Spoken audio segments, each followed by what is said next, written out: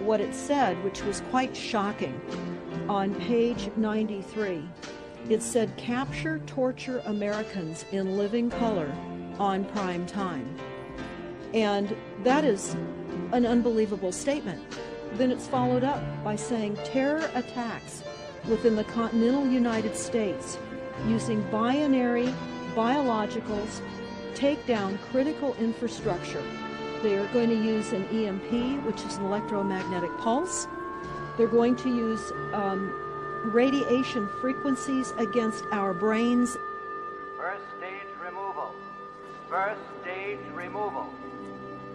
Streets prohibited to non-permits in 1 hour.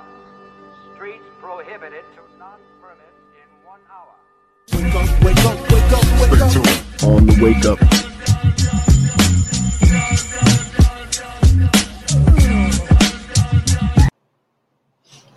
Live from FEMA Region 2, back at it one more time for the most dangerous 2 hours in radio on the wake up with your host this evening, your brother Cam Kazi the Cutlass.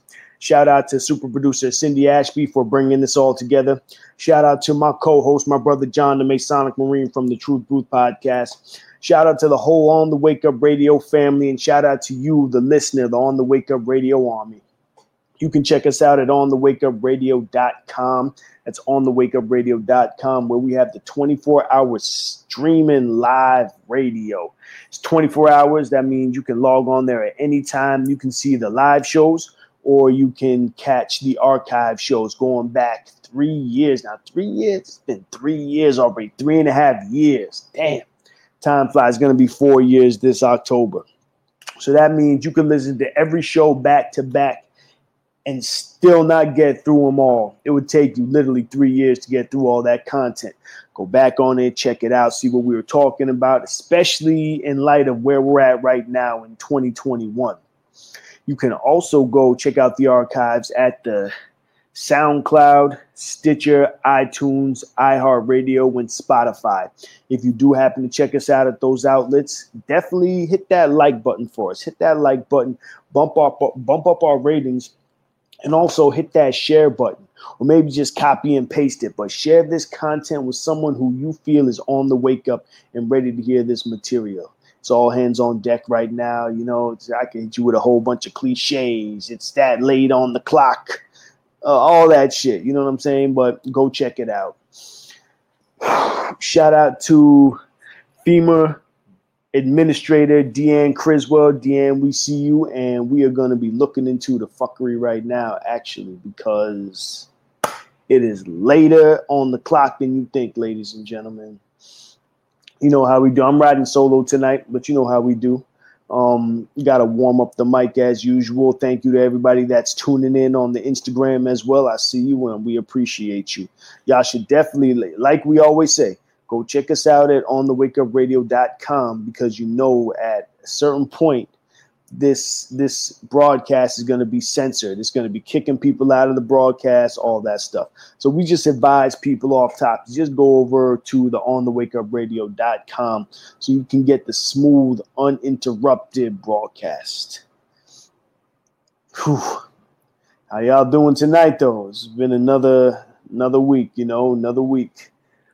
The title of this show is Another Day in Paradise, right? You know, I was talking with someone, I think it was one of my Insta aunties, and she was telling me I need to rewatch the movie Soylent Green. So I started to watch it. I didn't finish it yet, but so much in that movie, it's kind of like a semblance of where we're at today.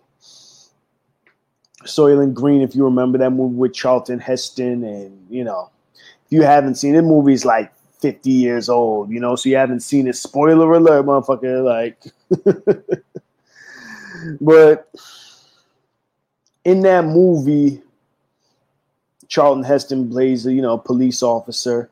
But what really caught me, and if you saw the ad for today, what really caught me with Soylent Green was in the beginning, it showed kind of playing on events from like the 1800s, progressing through, 50s, 60s, 70s to basically the farm colonial age, post-colonial age to the industrial age, and then kind of where the industrial age led human civilization.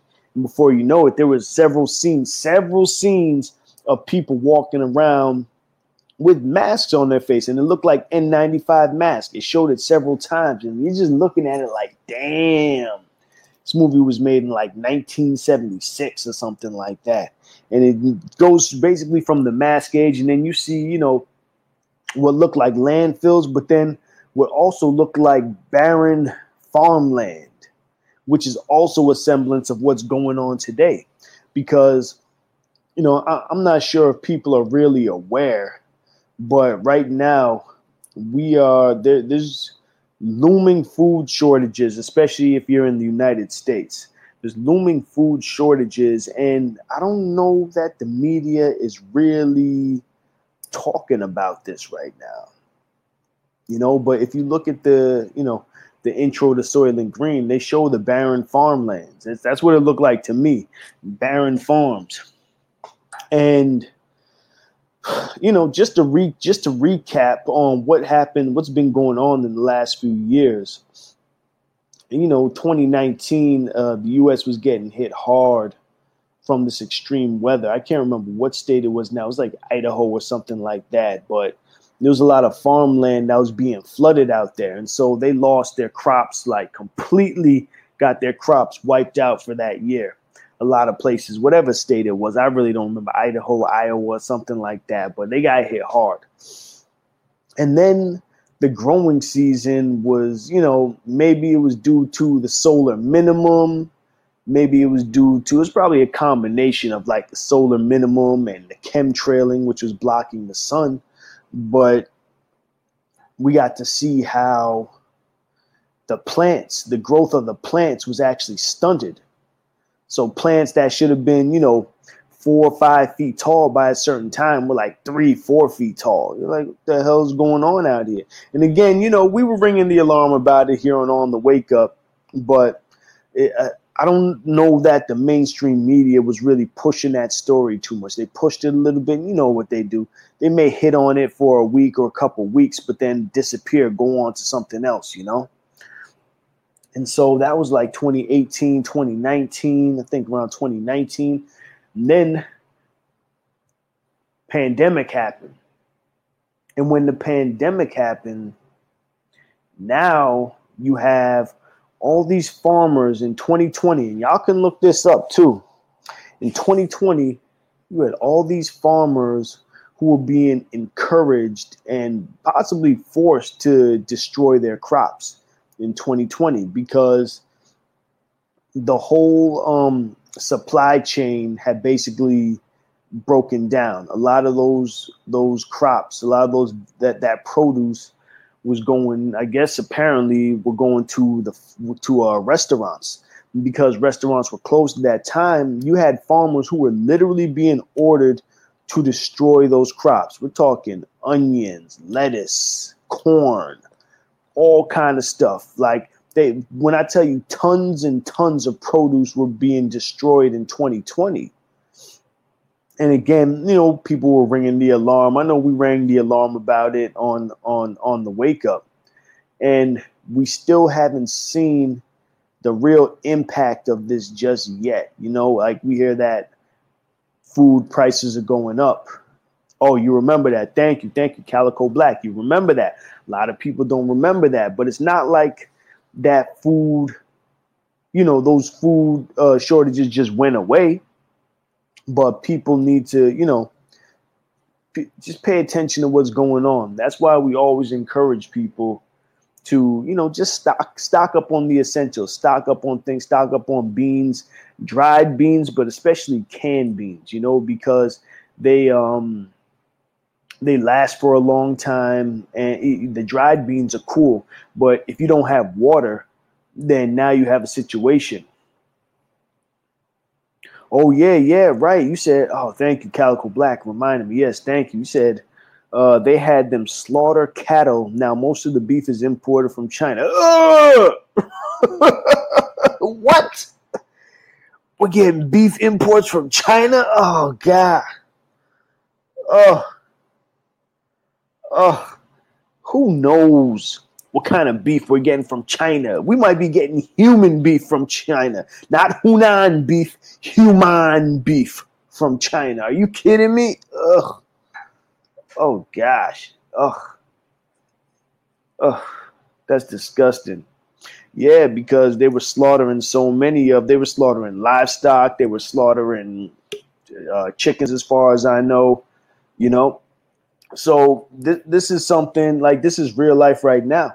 And as I was saying, you know, watching Soylent Green, that was just one thing that popped out at me was the destruction of, you know, the farmlands, the barren fields. Now, for my people who are listening on Instagram, I'm telling you, go on to onthewakeupradio.com. I'm about to bring in a guest. I believe she's here right now. You're not going to be able to hear this over the Instagram, but if you go to onthewakeupradio.com, you can listen on to this. That's this exclusive shit. That's the only way you're going to hear it. You'll see me here on the Instagram Live, but you're not going to hear the other end of the conversation. So please go to onthewakeupradio.com. I might have a couple guests on, and I'm telling you, you are going to want to hear this conversation right now. wakeupradio.com. I'm going to pin this right here. Boom. So y'all can go to the website, or you can check the link in my bio if you want to. Let me see if I can bring on the infamous. Hello? Peace, brother. Peace. How about you? Peace. How you doing, sister? Okay, let me bring you in properly, ladies and gentlemen. This is Sister Jackie Q. I got to have a conversation with the good sister the other night, but please let us know who you are, sister. Thank you, Brother Cab. I am Jackie Q, and I am an advocate for our Black and disadvantaged farmers here in the United States. And I have been working tirelessly behind the scenes for the most part, just trying to bring some awareness to the current state that we are in. And I don't think a lot of our people really understand the crisis that we are in. I know that we are, we are seeing a lot. There's so much going on, with the vaccination, coronavirus, the wars going on in Africa. And it's so much that's going on around us that the one thing that we really and truly need to pay attention to is the crisis with our food. So what's going on, and which some of us may be aware of, is that, the Biden administration set aside $4 billion for the debt forgiveness program for Black and disadvantaged farmers, right? Well, just to give you a little bit of history, since the early 1900s, when Black farmers, we had close to 1 million Black farmers, and we had more Black farmers than white farmers, actually. And over the last 100 years, our farmers have been placed in a vice grip, in a trick bag. So they've been borrowing money from USDA and FSA. And when they could not pay the money back, they would come and take a portion of the land for payment. So if you can do your research, all of you, I beg all of you to go and do your research. Since the early 1900s, we have lost 90% of our agricultural property here in the United States. We are down to the last 10%. Now, check out the trick bag.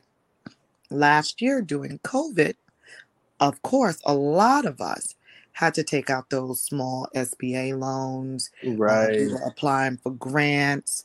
A lot of them had stipulations where, if you prove that you utilized your funding allocated to allocated to labor, machines, machinery. This is for our farmers. And if you prove this, you could actually have your loan forgiven. Well, about a month and a half ago, after this funding was set aside from the Biden administration, 12 white farmers filed a discriminatory lawsuit against the Debt Forgiveness Act, and a judge in Milwaukee upheld it. So what that means is that the last 10% of land that Black farmers own here in the United States is at jeopardy of being foreclosed on. Whether or not that means anything to us, I'm not sure. But this is what puts fear in me, is that who will have control over our food? Right. And, I started off the program talking about, do you remember the movie Soylent Green? I don't know if I'm familiar with that. With Charlton Heston. That's the one back in like 1976. And they had these little green blocks that the people would eat. Like the country was completely destitute at that point. And, spare you the details of the actual movie. It's a good movie. You should check it out when you get a chance. I will. But one thing, as I was watching the intro of this movie the other day, I was noticing the farmland. Like there were farms, you see tractors, but the farmland was barren. And I said, oh, shoot. Like that's almost like what we see today, a version of what we see today. And we see how even in 2020, so many farmers were ordered to destroy their crops. Yes. You remember that, right? Yes. They were ordered to destroy their crops. The supply chain had broken down. The restaurants were no longer open, so people just had to destroy them. Like if nothing else, they could have given away that food. Yes. They could have found ways to can it, store it, dry it, whatever they had to do. But for whatever reason, they were ordered to destroy it. Mm-hmm. And so, what you're talking about, it's like it seems like it's the systematic destruction of agriculture in this country and probably around the world, but especially when it applies to our Black people, our melanated people. Yes. And what's taking place is that our farmers are applying for grants and being denied. But it's nothing new. It's what's been taking place over the last century. That this is the reason why 90% of the land is gone. If you talk to Black farmers, they'll tell you, we fill out our applications, we take it to the local FSA. Before we can even get out the door, our application's in the garbage.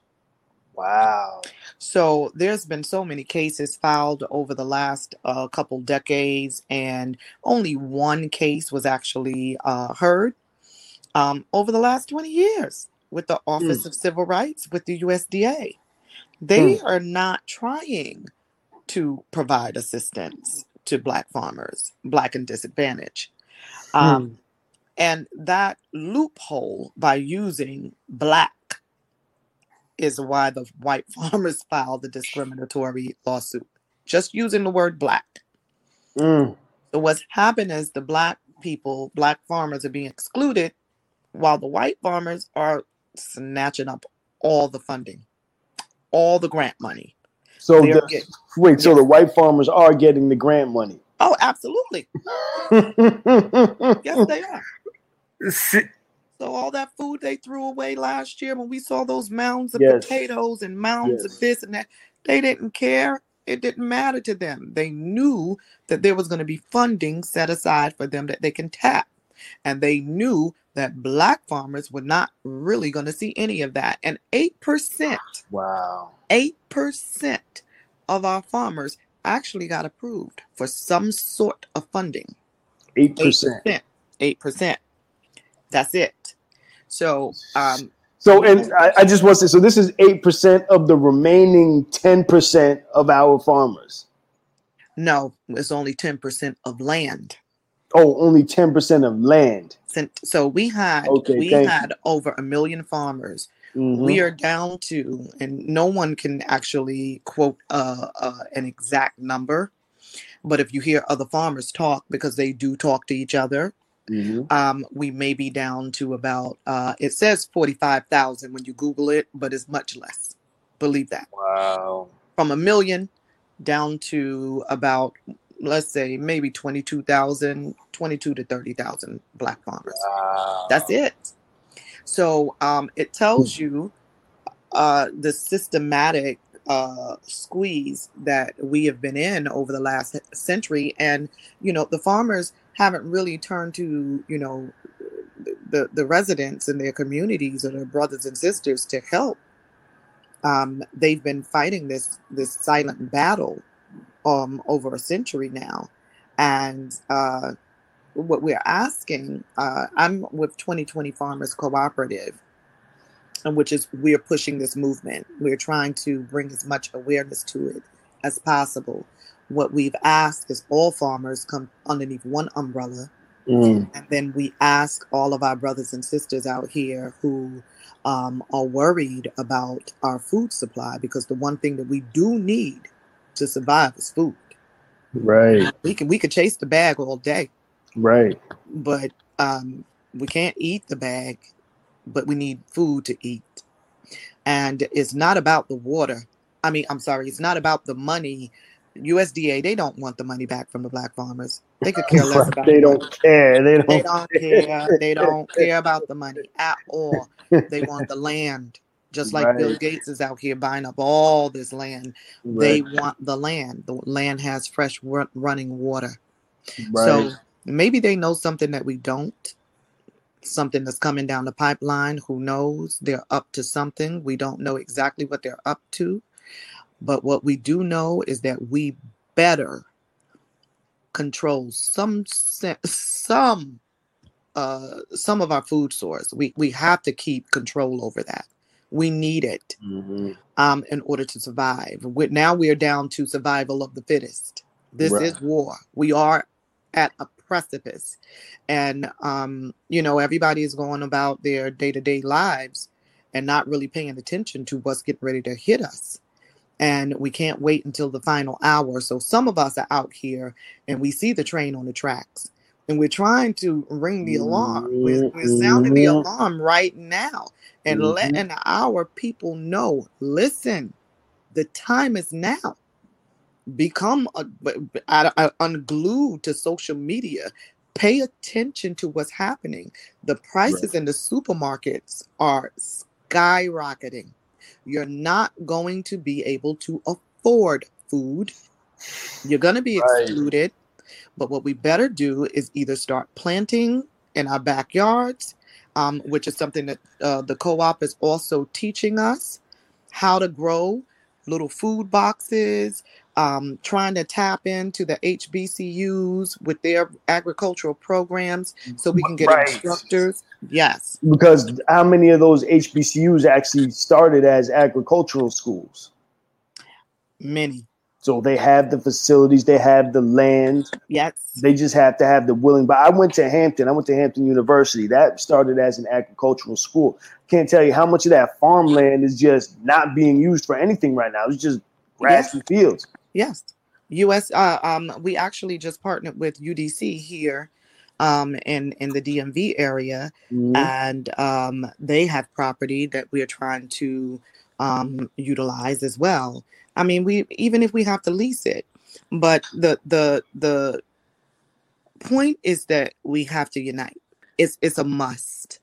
At this point, we don't have a choice, and I understand that a lot of us are busy. I get that part. I understand that a lot of us don't want to deal with each other when it comes down to business, because of the trust factor. We don't have trust in each other.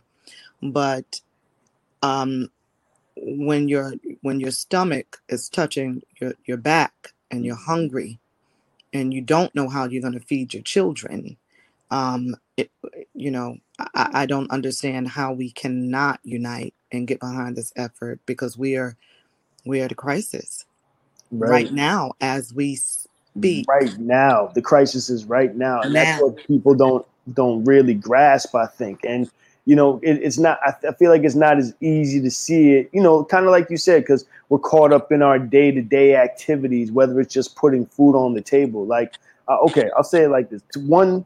This evening, like in this conversation, I'm going to throw some things at you, just bounce some ideas off of you to even push this conversation forward a little harder, because there's a lot of things that need to be addressed. And you're right, we are at war. And some things that I've been hearing are coming down the line. Mm-hmm. Like I said, we can get to that as the conversation goes on. We're just warming it up right now. But one thing that, kind of occurred to me over the years is having to make serious lifestyle changes in order to be able to live this lifestyle. Like we were talking the other day, you and I, and now I have a plot. I have a couple beds in a community garden. And so I have to literally gear my life in a way where I can go to that garden, because it's not close to where I live. That's the other part. So I have to travel, it's not that far. It's probably 20, 30 minutes away, but it's not like walking distance where I can just pop in and do my thing and leave. Yeah. I have to go there and, I have to travel on the train to get over there. Then I have to deal with the stuff. Sometimes there's weeds. Sometimes, you know what I mean? I have to prune, all that stuff to take care of the plot. And then after that, like I noticed that when I'm there, I'll probably be there 2 or 3 hours just cleaning up and then finally reaping some of what I have, because I have a bunch of kale growing there. So I'm able to pull this kale and it's great. But then when I get home, I have to wash the kale. I have to prep it, all that stuff. Like as I was learning, some agricultural stuff, one of my teachers, one of my mentors, he explained to me, he said, you're either selling it or you're smelling it. Right? Now, I'm not selling my stuff, but if I don't do what I have to do with it, then I will definitely be smelling it. Yes. So and this is for anybody who's listening who, even wants to have a plot, whether it's just to grow your own stuff, like it's the sweat equity. You have to put in the sweat equity to get the outcome that you want. So Absolutely. You're getting free veggies. You don't have to pay for that produce at this time, but you're going to have to sweat to get it. You're going to have to wash it up, take care of it. You're going to have to be consistent and diligent with it, or it's going to fall to the wayside. And so what you're talking about is going to it's going to take a whole change in mind state. Yes. In order for it to happen. And so one thing I want to throw at you is that the timetable is short. We don't have as much time as we think we have to make these changes. And I just want to say, if you're listening on the IG, tune into onthewakeupradio.com so you can really hear this conversation. I'm talking with Sister Jackie Q right now. We're talking about Black agriculture and how to move forward with this in this country right now. If you want to get in on this conversation, go to onthewakeupradio.com. It's urgent. It's dire. We're at a precipice, and everybody's been so excited to get back outside and live a little life, and it's strategic. Yes, it's strategic. Everything that is done, there's a motive behind it. There's always a reason why something comes out at this time, or and they're using us as pawns as well. Exactly. So you got to keep in mind as well, they're giving out EBT to everybody. Everybody, any and everybody who want to apply for EBT can get it. And they're also giving out, on top of that, PEBT, which is pandemic EBT. Right. But you're limited as to where you can spend your benefits. And guess what? You can't spend it with Black farmers. You're being used as a pawn to exclude them. Exactly. And that's one thing that we don't realize. It's just that, hey, we got a little bit of, they giving out these EBT. Let's go snatch them up. But you don't realize by you snatching them and going to the supermarket, they give you about, $150. And then you're going to go in your pocket with another $150, because $150 is not enough to feed your family. Right. It's nothing. No. So you're going to dig in your pocket and add another $150 of your money. That's $300 that goes to them. Mm-hmm. Because if you look around in the supermarkets, all of those products in there, they're not from our Black farmers. Oh, sister, and the talking about the products, I can't pull up the picture right now. I have it on my phone.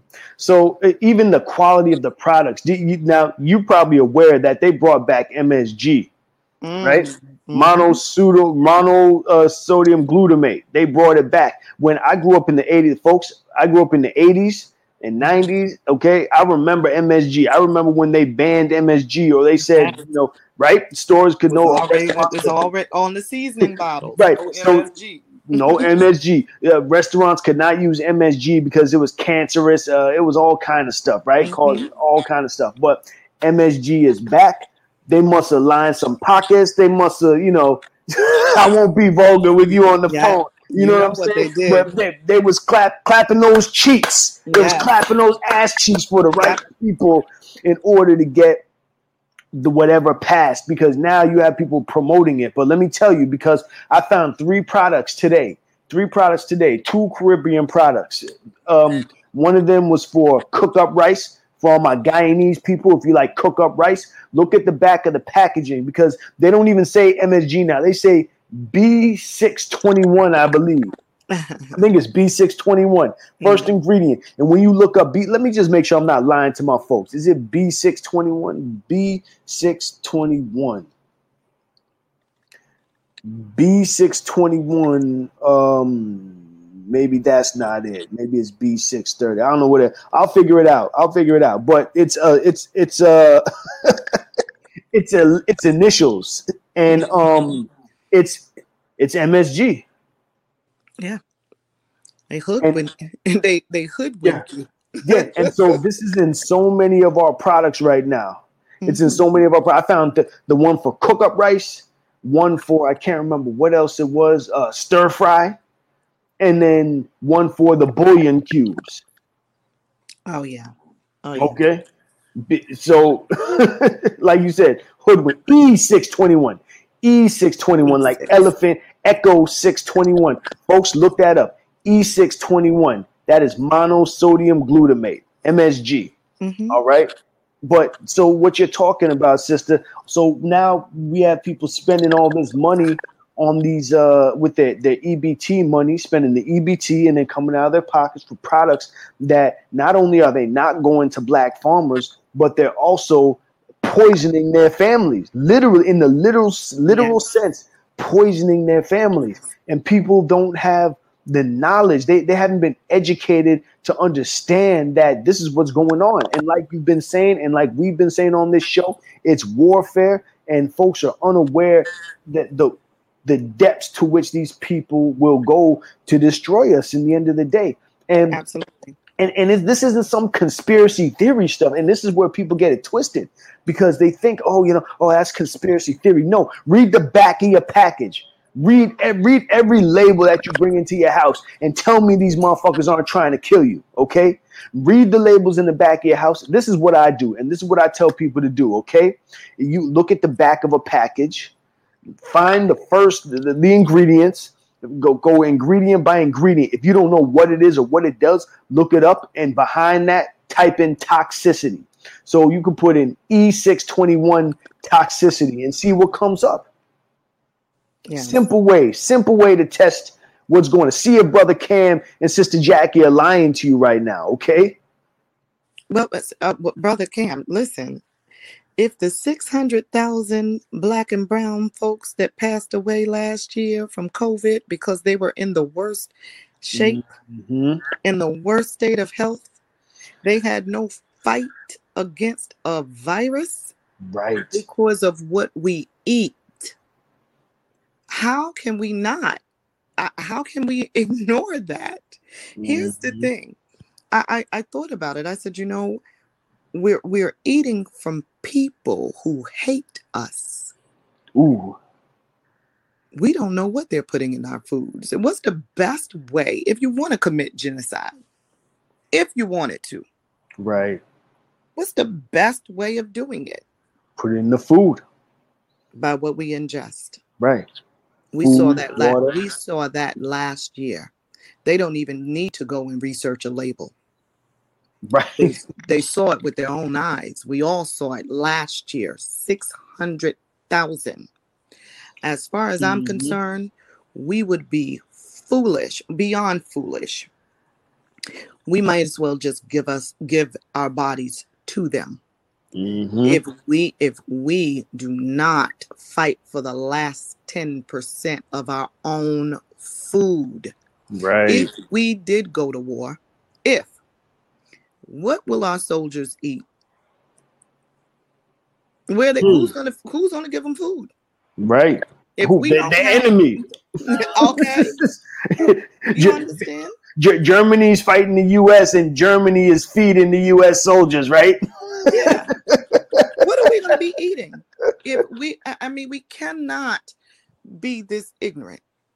We cannot be this ignorant to see it and not do anything about it. What are we waiting for? We waiting for the final hour? Yes. To see who's going to come and save us? Sister, you said something. You said we all saw it happen last year. We all saw it, but did we all know what we were looking at when we saw it? Death. You remember, you hear about the cattle cars in Nazi Germany or in Soviet Russia, right? Mm-hmm. There's a chance that some people thought that those people were getting on those cars to go to a better life. Oh no. They're going to the coast. Yeah. They're going on a vacation. Yeah, summer camp.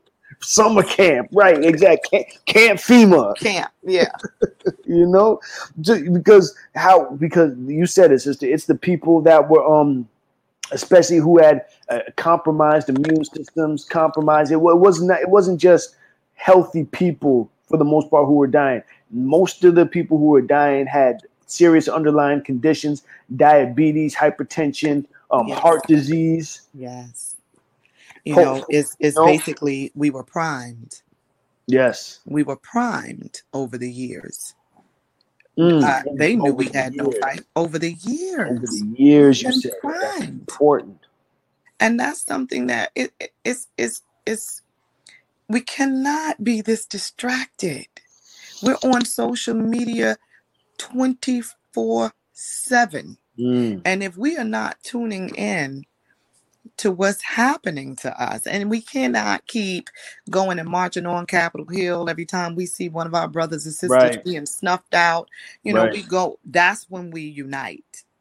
We unite when we see the injustice done to our bodies, when we see it. But it's still being done. It's being done now. Yep. Because we are ingesting it. So what will it take for us to wake up and say the time is now? We're at the last grab. We're calling it the final grab. The farmers are calling it the final grab. Wow. 10% is left. 10%. I don't know what else to say except for join together. Join together, get behind the farmers. It's not only if we can't save the property, and that's a big if. Right. Depending on this lawsuit, one Black farmer filed a counter, and it's going to be heard in Nashville, Tennessee within the next, I would say, 2 weeks. And we all need to be paying attention to that, because based on that decision is how the judges will rule. Either they will be ruling in the favor of the 12 white farmers, or they'll be ruling in the favor of this one Black farmer. And that gives us a good footing as far as how we move forward with having the funding released. Until then, USDA is not waiting. They want their money. Either you come up with the money or we snatch the land. But where's the money coming from if they have no place to sell their produce? Right. And look at the venue you just said, Nashville, Tennessee. Yes. To decide if Black farmers or if it's racist or if it's discriminatory. Oh, that's a setup right there. Listen, history repeats itself. And we are familiar with history. That's why from 100% to 10%, that's history. Right. So what are we waiting for? What are we waiting for? Sister, I want to read these. I just pulled up this website. Like I said, I typed in MSG toxicity. So this is some of the side effects of MSG. It says these reactions known as MSG symptom complex may include headache, sometimes called MSG headache, flushing, sweating, sense of facial pressure or tightness, numbness, tingling, or burning in or around the mouth, rapid fluttering heartbeats, heart palpitations, chest pain, shortness of breath, nausea, weakness, diarrhea. I mean, some of these sound like COVID symptoms to me. I don't know. Wow. Sure do. So, like you said, people's bodies have been primed for years. Yes. For just such an epidemic or just such a pandemic to come around, because now their bodies are weak. They already have heart issues. What about people who are eating MSG every day? Oh, I feel, I'm having fluttering in my chest, but I don't know what it's from. Yes. I'm having shortness of breath, but I don't know what it's from. What about those that have taken those the COVID vaccinations that causes blood clots? Right. It's very easy for a blood clot to exist in a body that already has existing ailments. Exactly. Underlying, we don't even know it. We're walking around here thinking that we're healthy. We have no idea how bad of a condition we are in from the foods we're eating. Right. And I wouldn't be foolish enough to continue to eat from the palms of their hands. Right. But that's the situation that we're looking at. If we do not fight for the last bit of land and food we have, we might as well say it's over at that point. Yeah. We can just throw the towel in and be done. Because Henry Kissinger, there's a quote. I'm not going to say the entire quote, just the first line. It said, one who controls the food controls the nation. Exactly. When we lose our last 10%, we're done. We're up shit's creek without a paddle. And what you said, that quote you just quoted, that's been their policy towards us for how long? Since the beginning. Since the beginning. That's their rule of thumb. Thank you. That is their rule of thumb. And we're so busy trying to be like them and emulating them. We want the riches and the fame and the power, but look at what they had to do to get it. Exactly. They committed genocide to get it. And our people aren't ready to pay those type of dues. That you don't want that stain on your soul to do what these people had to do to get that type of power. Well, we might not want it, but when it comes down to selling your soul to the devil, the devil is favorable to those that do. You understand what I'm saying? So look at how our brothers and sisters are gunning each other down. Right. The favor is being paid. When we want what they want, what those evildoers are doing, and what we idolize them as gods, the favor is being paid. We're being favored right now. But we have to detach ourselves and heal, unlearn everything that we thought was the right way to go. We work every day for status. We cut throat for status. We stab our own brothers and sisters in the back for status. Chasing the bag. But at the end of the day, Brother Cam, you can't eat money. That's a fact. And when your money is no good to them, the one thing you better have is some food and water. Right. Because what if they decide to change up the money system? Oh, is that a greenback? Oh, we don't use those anymore. They're already doing it. Cryptocurrency. Everybody's getting into the cryptocurrency space. All of the financial institutions, when they were opposed to it in the very beginning, when you had Wall Street opposed to cryptocurrency in the beginning, now they're all converting over. And we think that chasing a bag and having that dollar bill is going to sustain us. No, it's not. Food and water will sustain us. Period. Period. Period. And look, I mean, look at the water. Oh my gosh. I don't have the website up with me right now, but I'll see if I can find it while we're on this show tonight. But there's a website you can go to find out the toxicity of your water, where you type in your zip code and it lets you know. I looked up. I'm in New York City. I looked at the toxicity. It is horrific when you read what's in the water. Yeah. I mean, there are so many different chemicals that alone and when coupled together are carcinogenic. And it says so on there, and it shows the rate of them, 200% above the safe level. Like, what? This is in our drinking water? Mm-hmm. And that's just one chemical, you know what I'm saying? And you'll have a list of 10, 20 of those. Yeah. Each of them as toxic. And, they've got us on the waterfront, Yes. And the policy now, and it's been like this for a while, but having people drink recycled water, the recycled toilet water. That's not forward progress. That's disgusting. Yeah, absolutely. And here's the thing. Remember, the water system was hacked last year. Thank you. Talk about it, sister. It was hacked. And if that gentleman wasn't sitting right there at his desk, watching the levels of this chemical being increased in the water supply, then we would have been in some serious trouble. Thank you. But luckily he sat there, he saw the numbers being increased and he stopped it. He realized that we were being hacked. Right. But that's when we allow someone to control us. That's when we put full trust in others that have shown their card time and time again. They have shown us who they are, and we still feed and drink from their hands. Still. I mean, what more is it going to take besides just going on out there and just laying our bodies down and giving ourselves over to them? Well, I think that's ultimately what it's going to come down to for some people.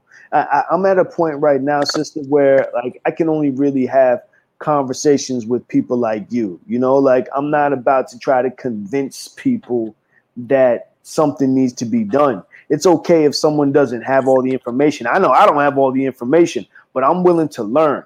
I can't deal with anybody who's not willing to learn. Either you're going to be teaching me something or you want to learn something from me, or we can work and build together, Absolutely. Or all the above. But to sit here and try to convince someone like, yeah, we should grow our food, we should be, have some control. Listen, I've been beating this alarm, beating this drum for 20 years, sister. For 20 years. Yes. And I've seen an evolution in people's thought, because now these conversations are more commonplace. And now with social media, people are openly having these conversations. And I see some great work going on out there.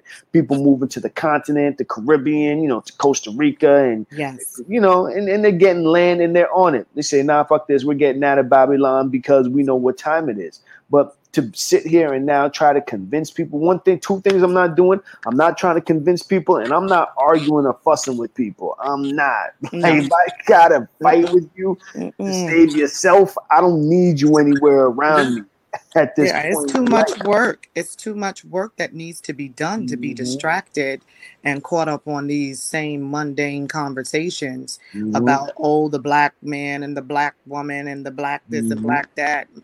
Food. Listen, we need sister, food.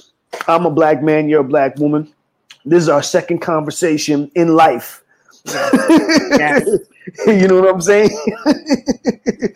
There ain't no problem between the black man and the black women. You know what I'm saying? Like we just need to communicate with each other and get all the extra shit out of the way.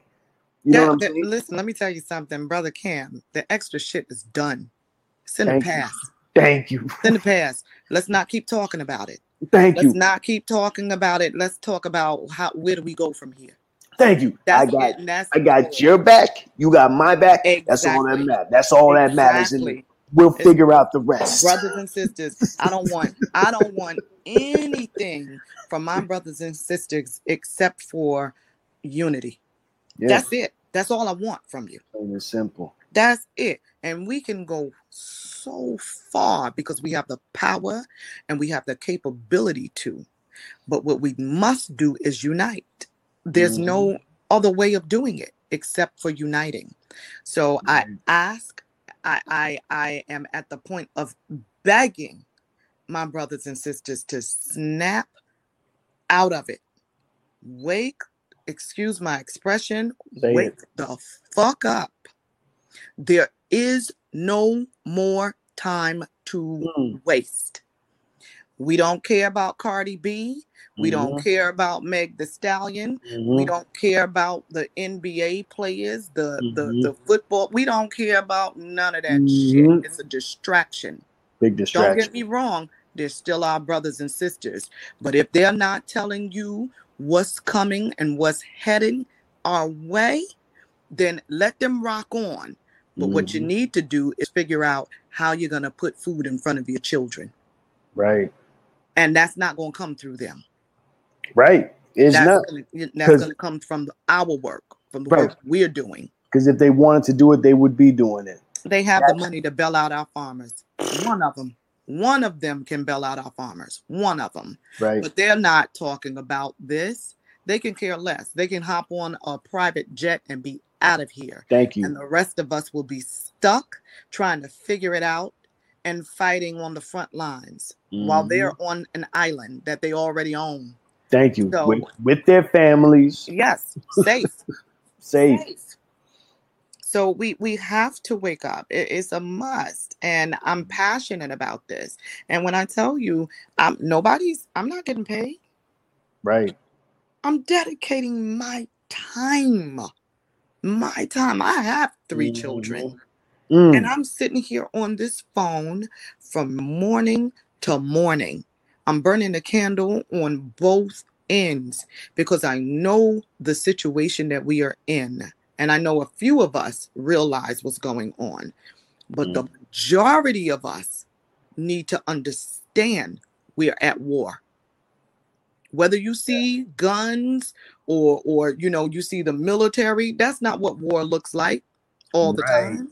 Right. Yes. Talk about it, sister. That is not what war looks like all the time. War was the COVID. Thank you. That was biological warfare. Right. So we have to smarten up. We have to pay more attention, and we have to understand that the one thing that we need to survive is food and water. That's it. Nothing else. We can build a nation. We can start over again from wherever we are. Right. But we need to eat. Period. Right. So let's get it together. Join 2020 Farmers Co-op. That's 2020 Farmers Co-op, co-op.com. Either you can join as a shareholder, private equity investor, come on as a gold member, come on as a farmer. I don't care if you farm in the country or you farm on top of the roof in the city. It does not matter. Whether you have a community garden, you are a farmer. Come underneath the umbrella.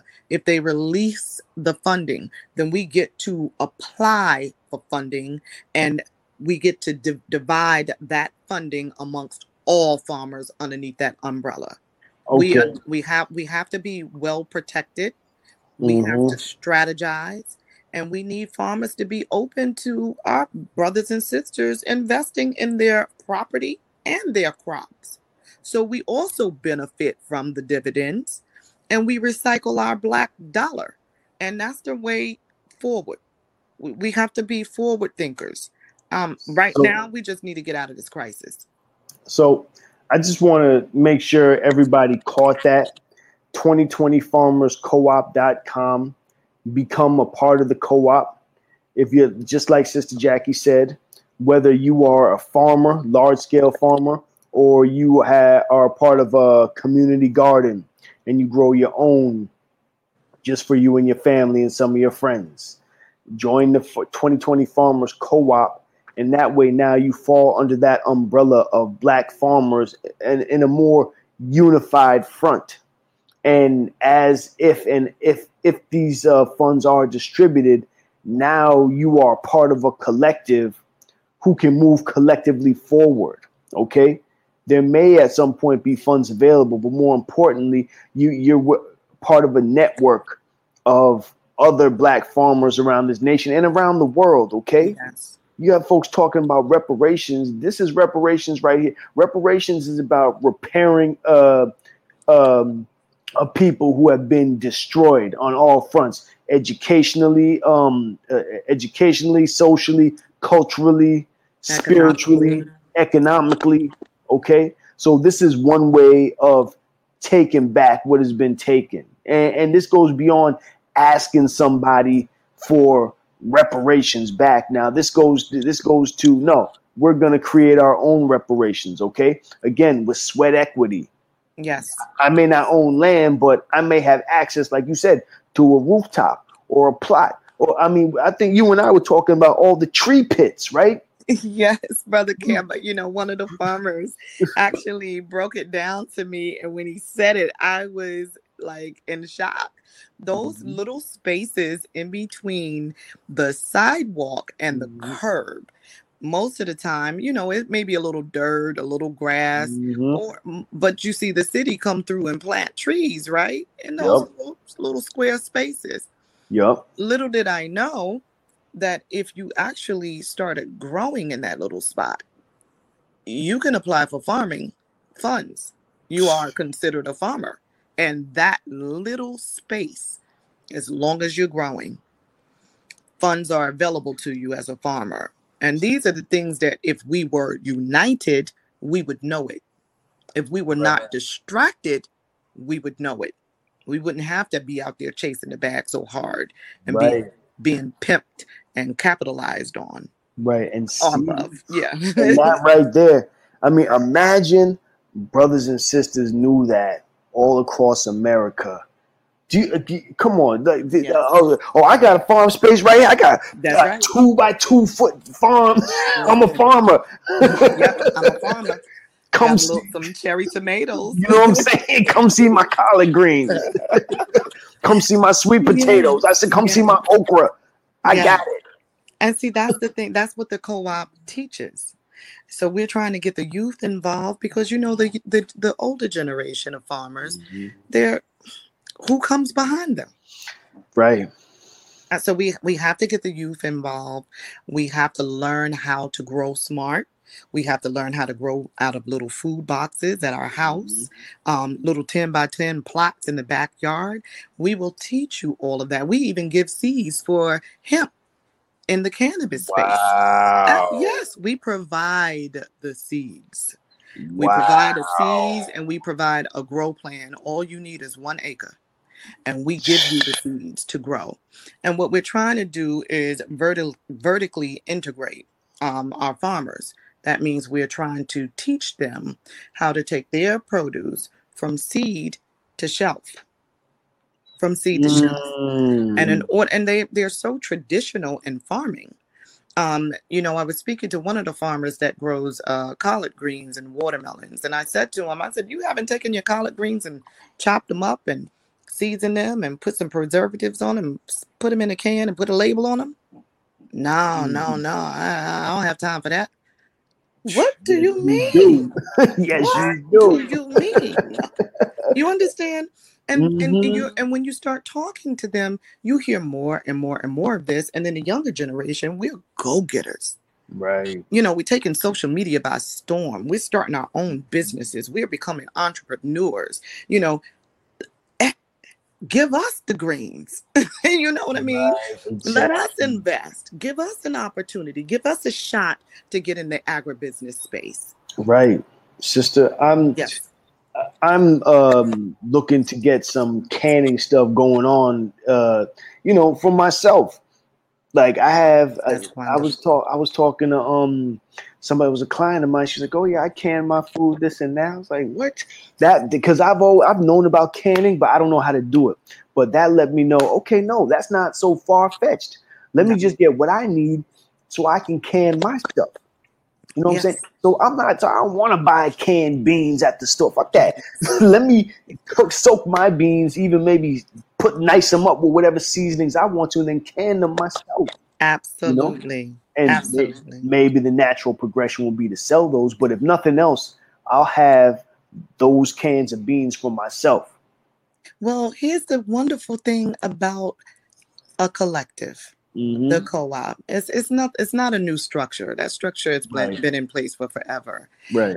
But could you imagine if all of the farmers was underneath this one umbrella, and then we had non-farmers, which are the consumers, because we are the biggest consumers in the Mm-hmm. United States, Right. period.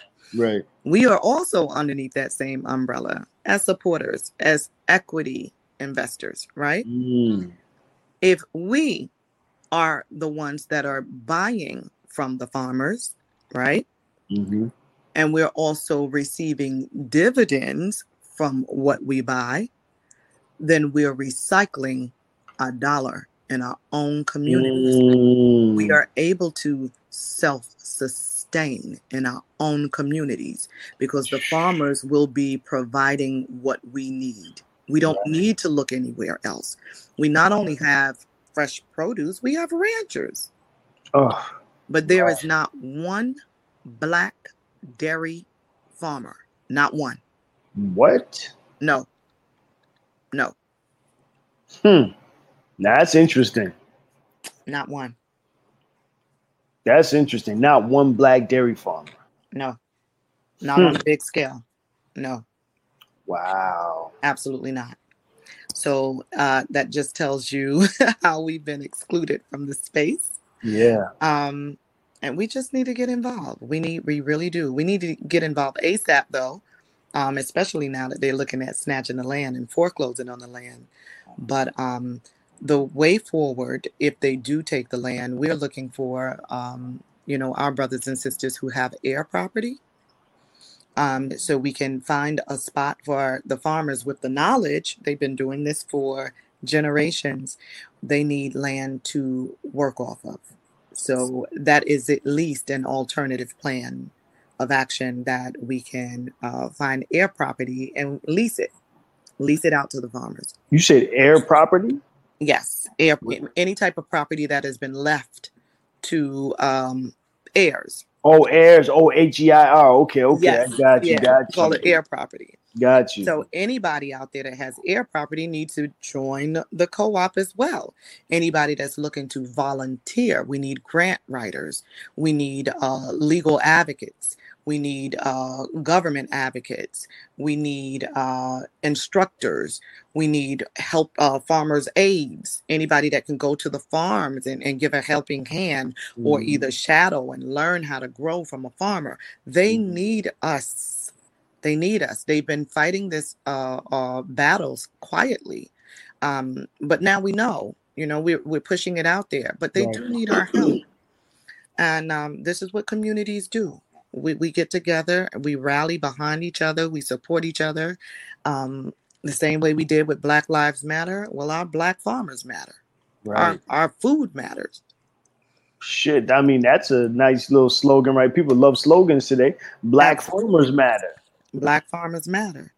And they're in a crisis right now. And it was depressing in a Zoom meeting that I was in just to see the look on their faces. Mm. They were staring out in space because you're talking about generational property, right? That means that as soon as they became freedmen, they had this property. So our ancestors actually worked on these farms. Right. And to see it all being taken is heartbreaking to me. But the fear that comes along with it is, where do we go from here if we don't have any control of our food?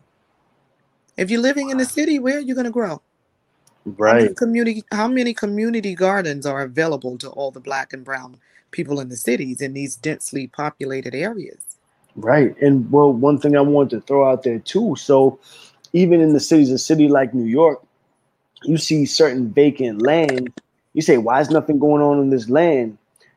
Even before you want to start farming on there might be some toxic shit on that land. Yes. Which I learned, kind of throughout this process. Like, hold on. Okay, yeah, you can start growing stuff on there, but what's underneath? What toxic chemical that they couldn't clean up in the first place? Oh yeah, you can grow on there. Go ahead, yeah, grow your collard greens on there. Mm-hmm. Right?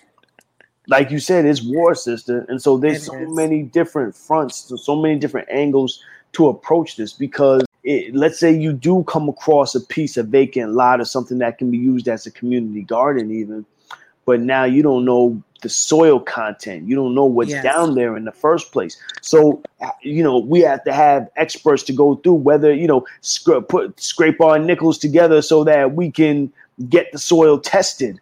Yes. Or just to have the knowledge to know where to get these things, to get these soil samples tested in the first place. Like the HBCUs that we're trying to tap, that we're trying to partner with. They can do it? Absolutely. They have agricultural programs. They can test soil. Wow. They have labs. So okay. It is important. That is the reason why we're trying to get on a united front. And try to be as successful as we can possibly be, because that is the way that we'll be moving forward. Detaching, so our farmers wouldn't have to depend on the USDA or their local FSAs to fund them. Then they'll be funded by the community, right? Because they'll be the ones sustaining the community, right? And there's more than enough farmers to meet our demand. More than enough to meet our demand. So what we're asking for them to do is just join, even if they just fill out a contact us form, a volunteer form, it doesn't matter. Just join. And what we're going to do is just look at it from a regional perspective. I'm building a regional database, and I'm going to partner consumers with farmers that are in their local region, in the vicinity. So that means that if we're creating a food program as well, which is going to be a virtual farmers market. So the farmers would be able to package and ship, and consumers would be able to order directly from our Black and disadvantaged farmers. Wow, that's powerful right there. And, I feel like kind of this COVID climate has made that as kind of not jump started, but kind of fast forward that process where now that's a thing, Yes. Where, okay, how do we get this food to this household as fast as possible? Now there are more avenues to do that. Yes. And now people are thinking differently, even down to apps, like yes. What happens if there's an app in the future, where the Black Farmer app, where you order it and then you just click it on the app and then it comes from the closest distributor or whatever. You know what I mean? Absolutely. It's like, and with something with what you're talking about, we need fresh minds on it at this point. We got them. We're working. We are actually partnered with melanatedpeople.net, which is an all-Black social media website, and it's private. So we get to talk all talk. Okay. Without being put in jail or suspended. And we are building the program there. We have over 108,000 conscious Black folks. Oh, wow. Oh, yeah. Melanatedpeople.net, you said? Melanatedpeople.net. Okay, sister. I will be joining that. I'm also on the staff there as well. So come on over. This is where the work is being done. There's so many groups. We're strategizing. We're strategizing. So invite everybody to come home to your own people. So you don't have to worry about being antagonized for feeling the way that you feel and speaking freely about what's been taking place with us. Right. So that is another effort. I'm also working an effort with the Land Development Project in Senegal, Africa, with the BADA.us. And this brother, Laquay Longerwell, is absolutely amazing. He's an international economist. He has moved from Atlantic City, New Jersey to Senegal, Africa. He's actually on the continent and living. And we just acquired 10 acres of agricultural property to start growing. So by us doing that and investing, we actually have a footprint here and a footprint there. So if we need to, that's a place to go. So Okay. it's a lot of different efforts. And if you're interested in that as well, I can be contacted at Lovely J. It's in my Instagram. You can DM me there. It's LUV.LEEJAY. Lovely J. Okay, I see you. Yes. And just hit me up if you're interested in investing in Senegal. You know, he moved over there, so the United States, you know, and their restrictions in the cannabis space. Wow. He doesn't have to worry about it there. So I wanted to get into the cannabis industry, and now it's $2 million basically to get a license. So forget that. Let me invest with this brother in Senegal. Let me tell you, because you know I don't talk about this a lot, but I was actually working in that industry. So I've seen it from the ground up, and I see how, even especially in this country, how they want to excess out of it. And for the longest time, you know, whether, you know, you got farmers in the hills, white farmers up in the hills, but they always need to bring it to market, you know? And a lot of times you'll see our people, you'll see Africans, you'll see Caribbean people, you'll see melanated people, Black Americans in general, who are in positions where they are around it and working in that industry, but they don't have control. And you can be a worker bee all you want, but the minute you want to branch off and do your own thing, that's when you start to see the pushback. That's when you start to see the hate and the envy. But you know, but I feel like if anybody, we should be at the forefront of that industry. We were at first. I live in the state of Maryland, and I remember right at the beginning of the process when they became, when they were considering legalizing medical marijuana here. What they said was that Black and disadvantaged residents would actually get first dibs at it. And it was because so many brothers were serving time, right, for you know, the legacy market, right, and in order for them to kind of make peace with the atrocities, then we would have first shot at it. That didn't last long, because all I remember is I was in the process of completing my application. And I waited for about maybe 5 months. I came back, couldn't get into space that quick. It didn't take long for us to be excluded. So if you do come across opportunities to get into the space, even as an investor, you're still in the space and you don't have to touch anything. Just invest. So you're not missing out on the multi-billion-dollar industry. You're still able to get in. Right. Collectively. Right. Yeah. So that's another effort. And, you know, we're just trying to be strategic about how we do things. And, they want to exclude us, but we have to kick down the doors and figure out a way of doing it. But we have to do it together. Right. Right. Again, another cliche, we either sink or swim together. That's really what's going on right now. And, for our people need to understand that there's no, even if we can't get all of us, the more united we are, the safer we'll be, and the faster we can progress. Yes. Because you were telling me about this $250.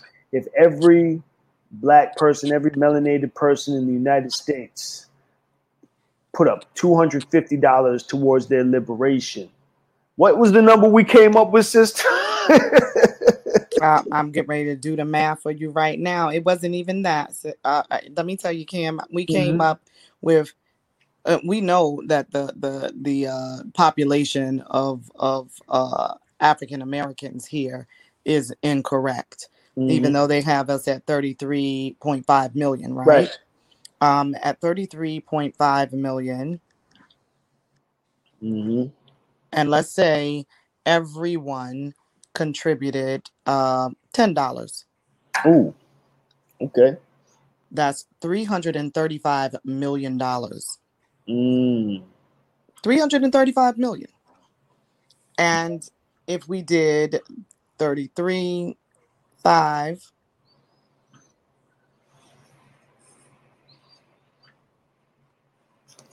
times 250, that's 8 billion.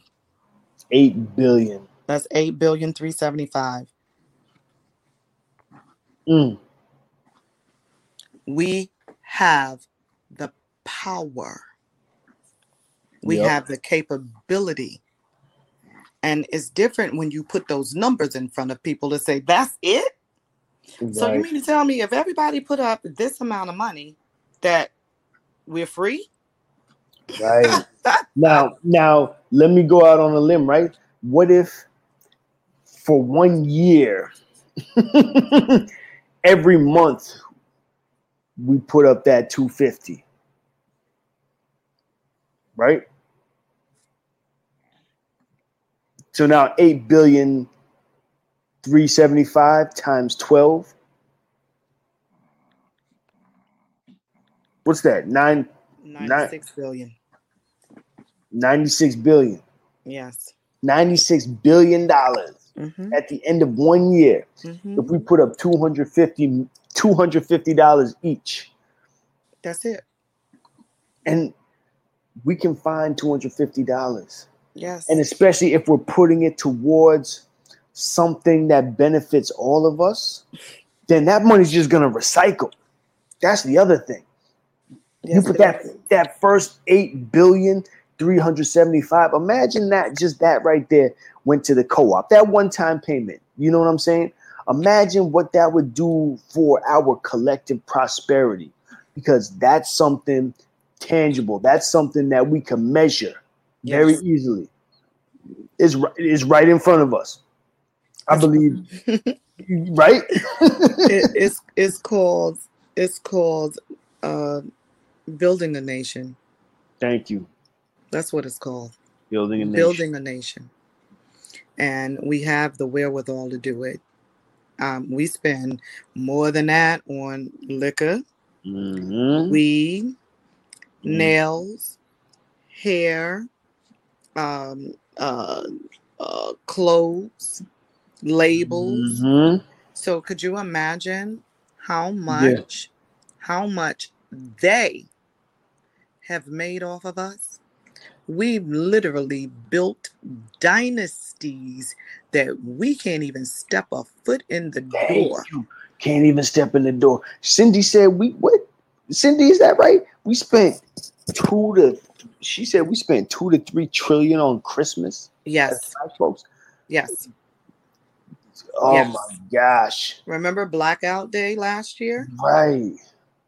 That was 1.3 trillion on a Friday. Oh my gosh. One Friday. one Friday.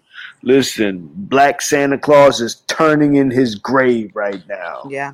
That shit is disgusting. And then you know why they laugh at us? Now that you see why they laugh at us, why do you think they call us monkeys? Right. Why do you think we are called animals? Because it's simple. The mathematics is simple. The equation is simple, and we can't get it. We just can't get it right. Right. Just dummies. Just right. They're laughing at us because followers. Imagine we were just to do that for some. So that means we had $2 to $3 trillion disposable income. Yes. Okay. Yep. The disposable income that we could just throw to the wind, give to these motherfuckers from us, and that's just from us. That's black people. That's listen, our black dollar. Black people black dollar. Don't ever let anyone tell you we do not have money. We have money. We just put it in the wrong places. Yep. I didn't want to cut you off. Former attorney Alton Maddox said, "We black people are not poor. We are poorly organized." Yes. Absolutely. And that's the key. So for all of the listeners out there, the math has been put in front of you. The simple math. To know exactly what we have the power to do. And it does not take long at all. We can have Black Wall Street in less than a year. We could have it in a few weeks. In a few weeks. If we wanted to. That's the crazy part. It's like Neo in the Matrix. You seen the Matrix, right? Yes. It's like Neo in the Matrix. Like all he had to do was realize who he was, then all that shit stopped. And ain't no bullets flying at me, nigga. Like I don't even need to block them. No. That's all he did. He didn't have to do none of that fancy ducking, but none of that. No. That's all he said. No. And then they couldn't do it. Yeah. You know what I'm saying? That's how easy it would be if we could just get our shit together. Yeah. If we can stop following them. Right. That's the problem. If we can stop following them, detach your minds, detach your movements, detach. They are listening to everything that is going on those social media platforms. If you're strategizing, they already know what the plan is before you even execute because they've heard it.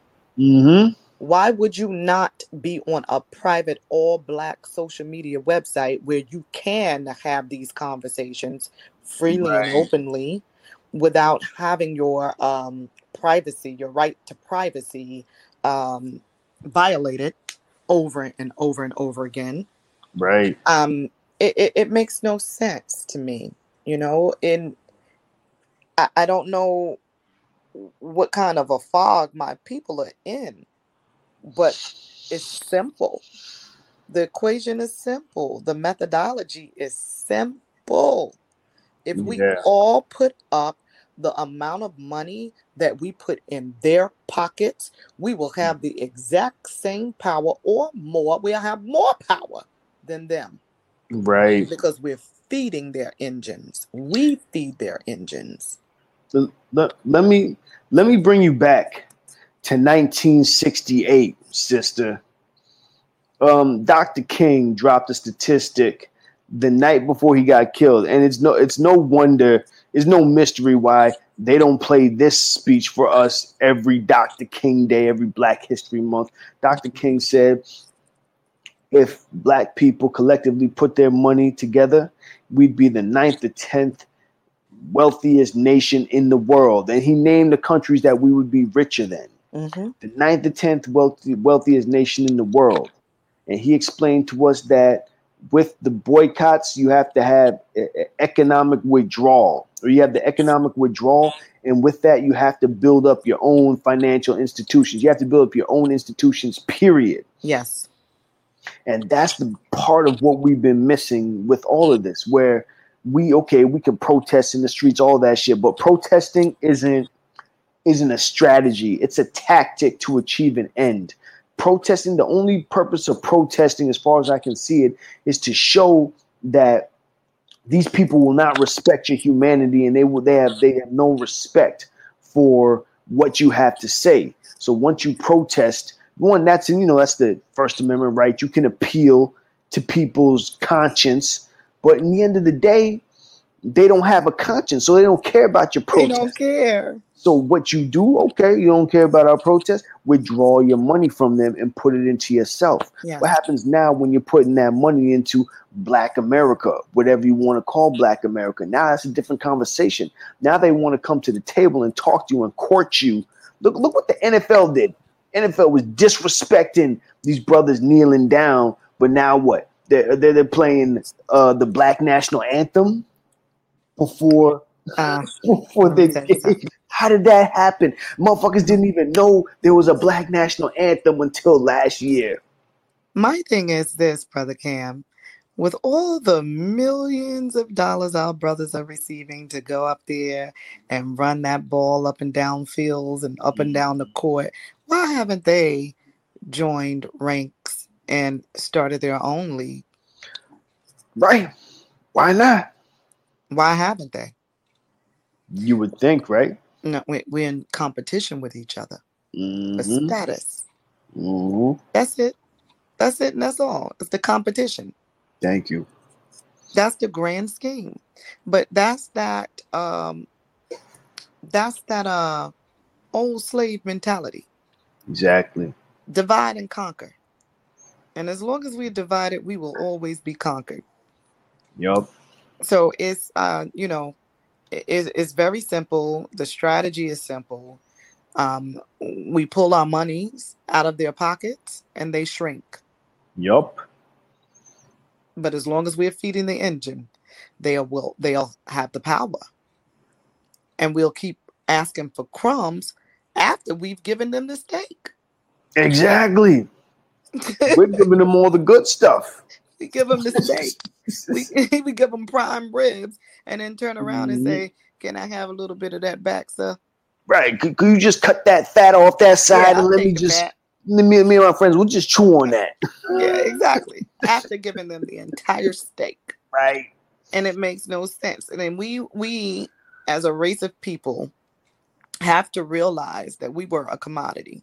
That we were their biggest, longest, smartest investment ever. Not were, we are. We are. We are. We are. Their biggest investment ever and smartest investment. We are the investment that keeps giving and giving.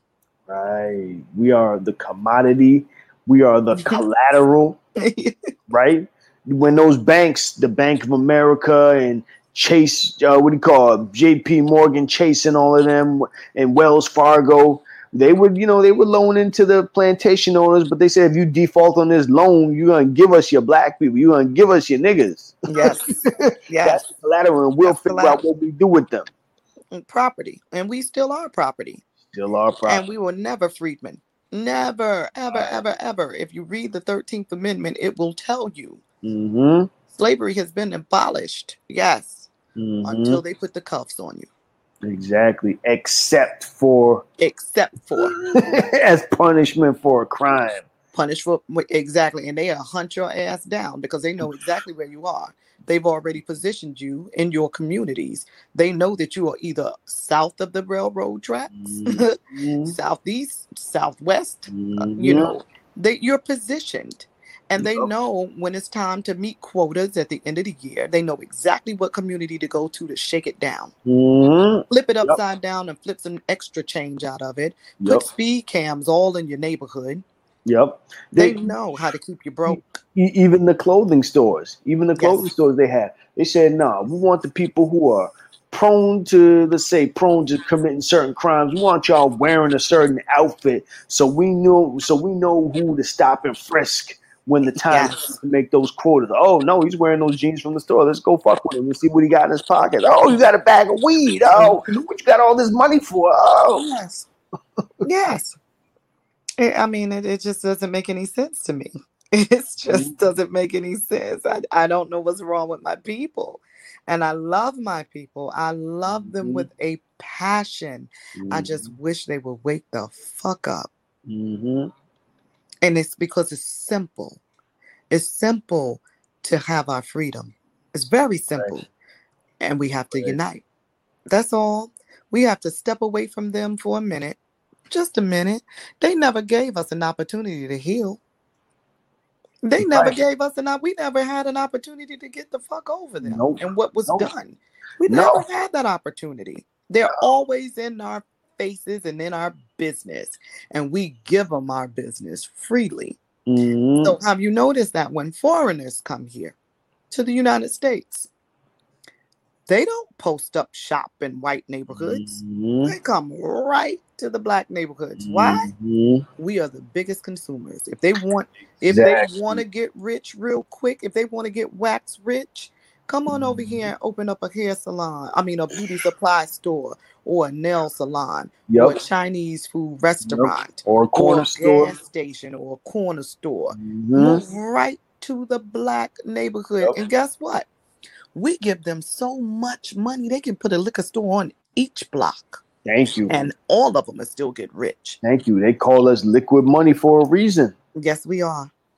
You know, like I was just talking the other day, like this one corner store by us. There was India, I guess there was Arabs running it, then there was Indians running it for a year. Then the Indians, I guess, sold it back to the Arabs. The Indians got their lick.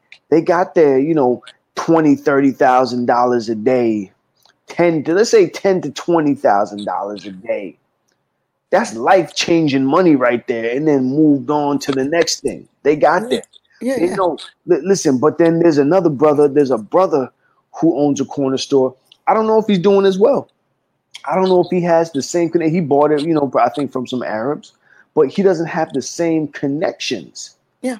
You know what I'm saying? They got that whole game sewn up. They sure do. Where you got the guy that brings the snacks, the guy that brings the drinks. They're all Arab. You know what I'm saying? Or it's an Arab company or an Indian company, whatever it is. They got that whole supply chain down. Yes, they sure do. And you know what they do? They tag team each other as they're running trains on the black community. Thank you. Ooh, thank you, sister. I love it. Thank you. Yes. That's what they're doing. Running Yes. the trains on Thank you. every black community. You'll see one come get their money, and then Yup. you see the same operation under new management. Yep, exactly, under new management. And it's not black people. They're not selling us. They're moving to our neighborhoods and will not sell to us. We Yup. can't buy a building. We Yup. can't even lease a building. Right. But they will tag team each other as they are rear-ending us. Right. And we bend over for them, though. And It's the our new, fault. and the new thing I see now is you see the young Arab dudes out there flossing and with their Beamers or whatever and their chains because they're getting that money from the corner store. They're getting that corner store money. So now they're not like their fathers and their grandfathers, more humble, come to work. Nah, these dudes are outside flossing, blasting music now, flaunting what they're getting off of your black ass. Yeah. And I just want everybody to envision this just in your mind. Every time you look at them when they move into your community and you walk in their store, just think of them looking in your face and saying, "Shut up, nigga, and give me your money." Yes, because that's what's going on, sister. Yes. Shut up, nigga, and just give me your money. You understand? Now, if you wouldn't allow them to say those words to you, why the fuck would you allow them to do it to you? Thank you. It makes no sense. And in the spirit of what you're saying too, so Cindy sent me a list. Thank you, super producer. Sent me a list of black spending habits. Okay, tobacco. We put $3.8 billion into their pockets. Whiskey, wine, and beer, $3 billion. Non-alcoholic, 2.8 billion. That's how much money we put into these people's pockets a year. Yes. Leisure time spending, $3.1 billion. Toys, games, and pets, $3.5 billion. Telephone services, $18.6 billion. These are separate billions of dollars, separate Yes. industries, billions of dollars. Yes. Gifts, $10 billion charitable contributions. What? We're putting in billions of dollars in charity? Yes. 17 That's point, the church. That's the church. there you go. Tithes. 17.3 billion dollars in healthcare. Oh, excuse me, in healthcare, 23.6 billion. Yeah, we are little liquid gold. Thank you. Cindy said liquid gold. That's what they Yes. call us. Yes. Liquid gold. God Yes. damn. And here's the thing. And they don't have an ounce of respect for ignorance. Nope. And we are ignorant. And I'll say it. You can't. How else can you explain this? Right. How else can you explain you going to work for them? Mm-hmm. Your paycheck goes right back to them. First Right. of all, before you even get to cash it, they already skim some off the They top. already skimmed some off the top. And then you have whatever's left, your net. You go and you cash that. Now you got to pay your landlord or you got to pay your mortgage. That goes right back to them. Mm-hmm. Then you got to pay your light bill, your water bill. That goes right back to them. What the fuck are you working for? For them, right? You understand what I'm saying? Mm-hmm. They give you the check, you give it right back to them. Right. Right. And then whatever left and whatever you could have left to invest in your Black businesses and trying to build your own community, you give that to them too. Yep. Because our people, they're thinking that they're investing in their sanity when they go to party and buy alcohol and all these other things to numb themselves, right? To numb ourselves at the end of the week. Shit, they done took all the rest of my money. Let me just go to the club. Let me go get this bottle. Let me go get this bag of weed. And numb myself for the next 2 days before I have to go back to this plantation. Wow. Like you said, we're giving it back to them. We're giving it all to them. We're giving it all back to them. You gotta do it all again the next week. Like I said, we are their wisest, longest investment. Mm-hmm. It was very wise for them to come and find some slaves to build their nation. Right. And to not only that, but create a system that has us locked in, that we continue to build their nation. They're very smart. They are you got to give it to them. They are sharp as shit. Yep. But we're smarter. We know how to beat each other. Right. Every day. We know how to hustle each other every day. But we don't take that same intelligence outside. It's like the illest training ground in the world. Like if just one day we were like, hold on, let's try this on somebody else. Yes. Yes. You understand? We'd be unstoppable. Brother Tam, I'm going to tell you, let me tell you how amazing our Black people are, right? Mm-hmm. You can take a brother off the corner, put him in a suit, take him to corporate, and say, for instance, he has a fake ass resume. He lied on his resume. He got a degree in this, that, engineering or whatever. Right. You can put that brother with no college education, no degree,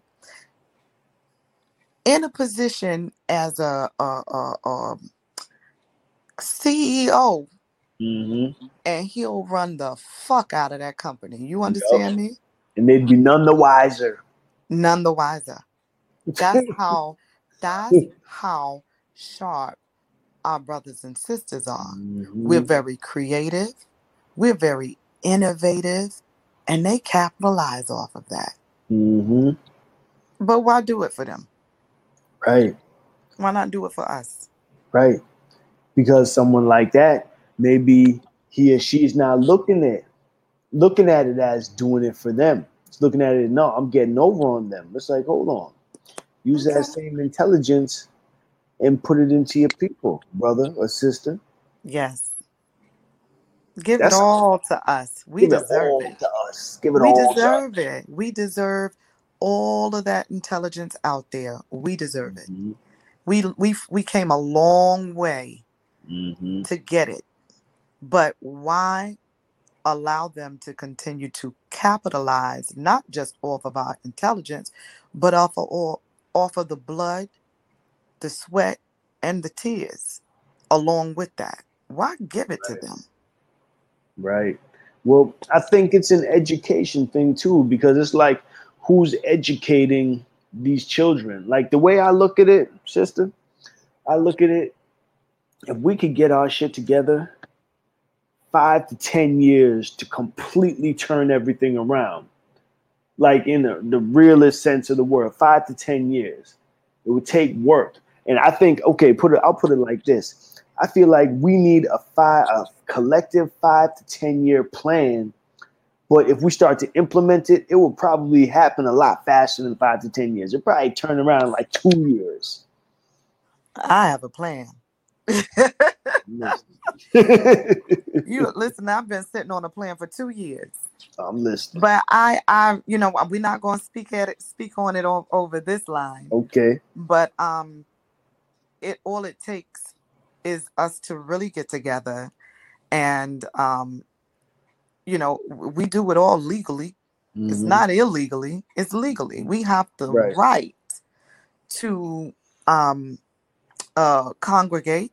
Mm-hmm. We have the right to put measures in place for our own communities. Mm. We have the right to do that. We could do that openly. Right. But they don't need to know how we do it. That's the difference. They don't need to know how. It's legal though. Ooh, you see that? The Art of War. Sun Tzu says people know I attained victory, but they don't know by which form I attained it. Y'all know I win, but you don't know how I win. Exactly. And we can do it. I just know we can, and it's our time. And I have that fear about our food. We need to get over that hurdle first and foremost. That's the most important thing on the agenda, is to save that last 10% that we have. And that's easy to do. It's really easy. So I'm going to put that out there one more time. 2020 Farmers Co-op. That's co-op.com. 2020farmerscoop.com. Please hit us up. Please just join. I don't care. Sign out the little form so I have your name. I can reach out. I can contact you. We can have, we can chop it up. We could talk about some shit. What can you bring to the table? It doesn't matter. It doesn't matter. Yep. Just as long as you bring it to the table. I'm on right now. I'm on the website right now. I'm just as we're talking. I appreciate that. I appreciate you. Definitely need to this is it, because again, the whole reparations conversation is going on right now, but this is our reparation. Like, and I did an interview with Dr. Umar Johnson, and again, he concurred, like, if we got our shit together, we wouldn't need to beg for reparations. Our reparations are right here, like literally in our laps and in our banks. But we are so, at each other's throats, not paying attention, and fucking want to dance all the time. Like, nigga, stop dancing. Stop shucking and jiving. Stop all that shit. Stop all that shit. I could go on. Oh my You're gosh. just putting on a show for them. We out there putting on all kinds of shows. We busting it open. Oh. We what is it called? Whopping. We whopping. Right. The wop. We got the wild lady sisters with the wop now. The wild. Like, we don't need to know all that. We know y'all got the good sisters. Like, I'm gonna put it like this: mm-hmm. we ain't got shit to celebrate. Right?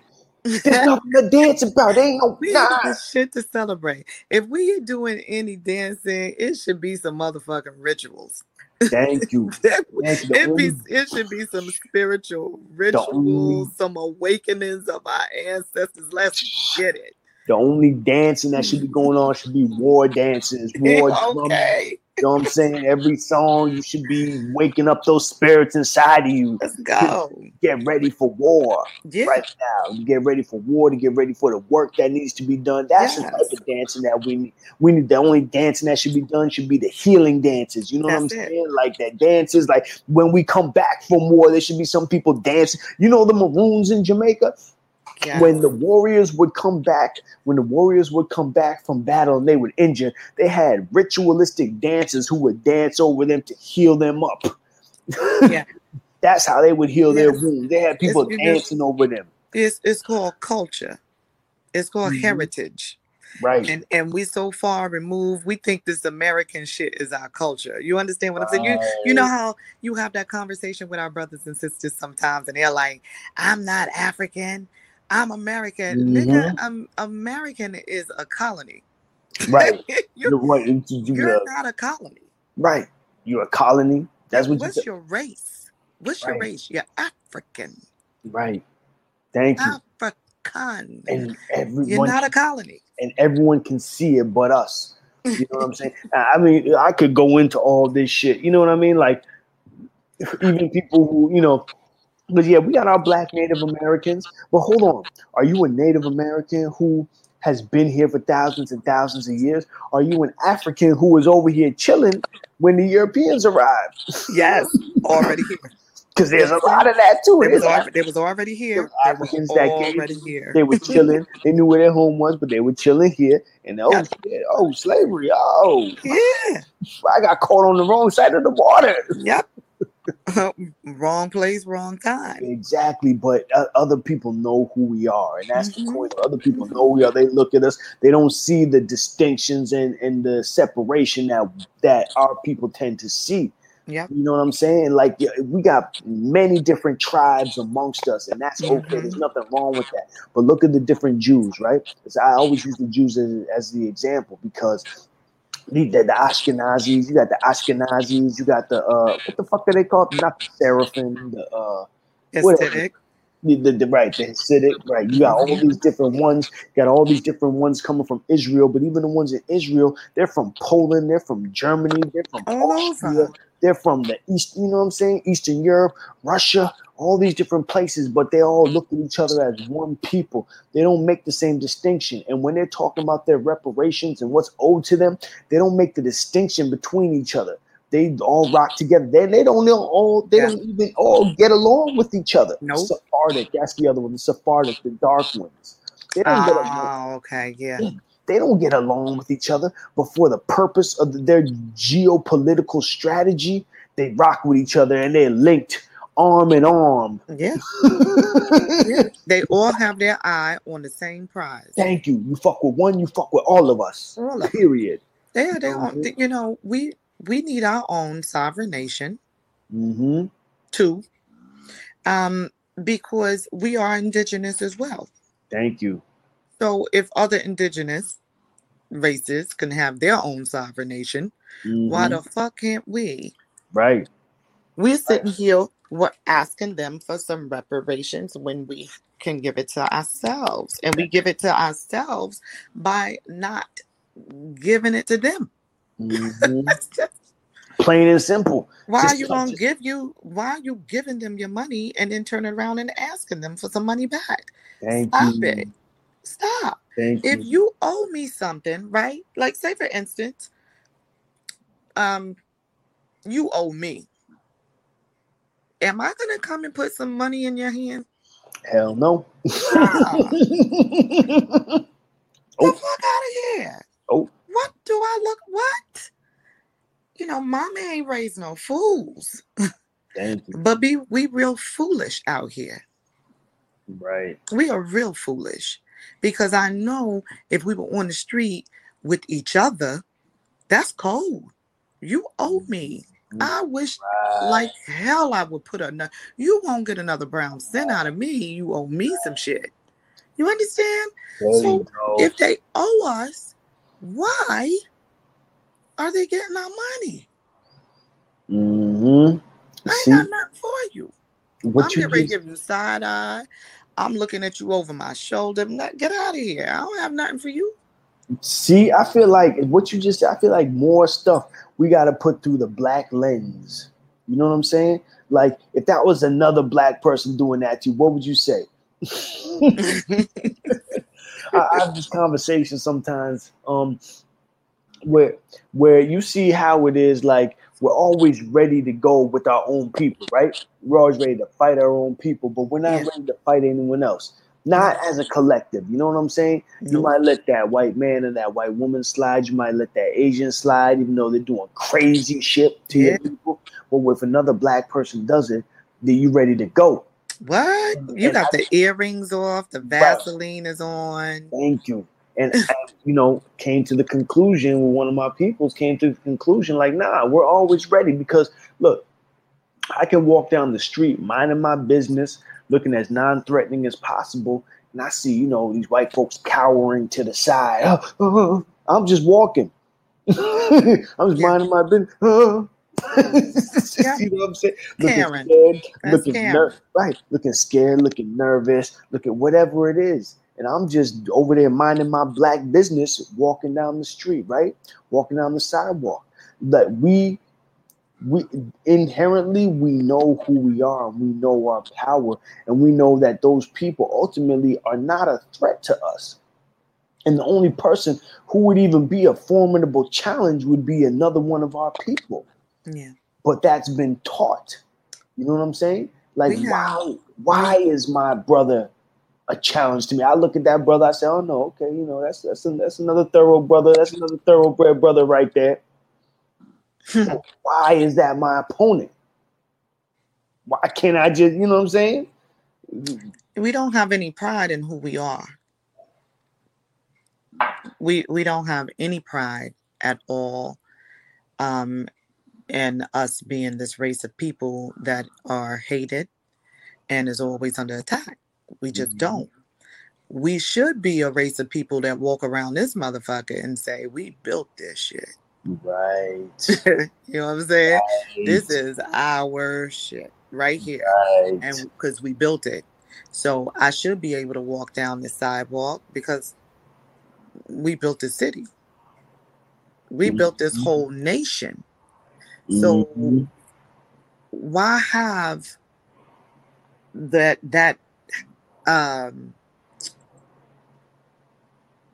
disdain hanging over our heads as if we should be ashamed of our behavior? We should be ashamed of our culture, the skin of the color of our skin. They beat us down and made us feel a certain type of way. So if we don't love each other, if we don't love ourselves, we can't love the next. We can't. Right. And we're not loving ourselves. We're not happy to be this race of people that's hated. They've made us feel like, damn, what the fuck is wrong with us? That all of y'all hating on us? The Asians, white, you have some of our brown people hating on us now. You understand what I'm saying? So we're getting it from all over that we are the worst. Right. The worst ever. You know what I mean? They want to annihilate us still to this day. Why? And there's no way that a person, anyone, can walk around and be like, yeah, I'm the shit. All of them hate me. Nah, there's no way that you can feel like that. Right. But we shouldn't feel that way because all of them want to be us. Right. All of them idolize our culture. They idolize who we are. They capitalize off of us like a mug. We should be very, very proud of who we are. You got the white girls getting butts. Right. You got them rocking like They rocking lace fronts and they got straight hair. But we rock a lace front and it's nice and full and fluffy. So they go get a lace front because they want to look like us. They go tan. They sit in the sun for hours knowing they're getting cancer. It don't matter, but they want it so badly. Right. They'll deal with the consequences of that. They deal with the consequences.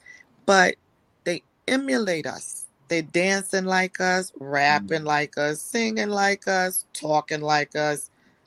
Why the fuck are we allowing them to manipulate our minds so much that when we should be a proud people, happy being black, as they call us, a melanated? We should be happy. And we're not. We're not. But I say, not, nothing personal. Fuck them. Is what I say. And I mean this with every breath in me. Anybody that doesn't like me, you ain't got to love me. You understand what I'm saying? You ain't got to love me. Just respect me. Right. That's Just all. Respect me. Just respect me. And something I'm always questioning, like, I feel there's a fine line between respect and fear. And sometimes they're indistinguishable. Yeah. Because, okay, if you don't respect me, fear me enough not to fuck with me. Yeah. At the end of the day, I'll take either one. Yeah. But don't fuck with me. That's all I care about, So I can go along my merry black way and not even have to worry about anyone molesting me. You know what I'm saying? Like, you don't know how many times when I'm out and about, I may see the police harassing a brother or sister and say, now I got to take time out of my day to make sure that they treat my brother or my sister right. Yeah. And just the presence, just our presence alone is enough to make them act a little bit differently. And this, I always tell my brothers, man, like, brothers, you see the police, especially when it comes to our sisters, you see the police treating our sisters a certain way. Oh, man. Just make yourself present. You don't have to say shit, man. There's been several situations where I saw the police trying to hem up a sister, So I just went and, I just moseyed my ass on over there and I stood right there, close enough that I could grab a motherfucker, but silent, didn't say anything. He just stood there, just watched. And I'll let you know, like, they treated that sister a lot differently in every one of those situations. Yeah. They treat the sisters a lot differently because they don't know if I know them. They don't know who I am. They don't know if I'm crazy. They don't know what it is. But something about the presence alone lets them know, let me treat this situation a little bit differently. Let me exercise a little restraint just in case. Well, I'm gonna challenge you. I'm gonna challenge you. I'm gonna challenge all the viewers that when we step into their neighborhood, that's their neighborhood, right? They let you know that, right? What's your name? Where do you live? Right. What are you doing here? Let me see your ID. So when you're in your neighborhood, that's your neighborhood.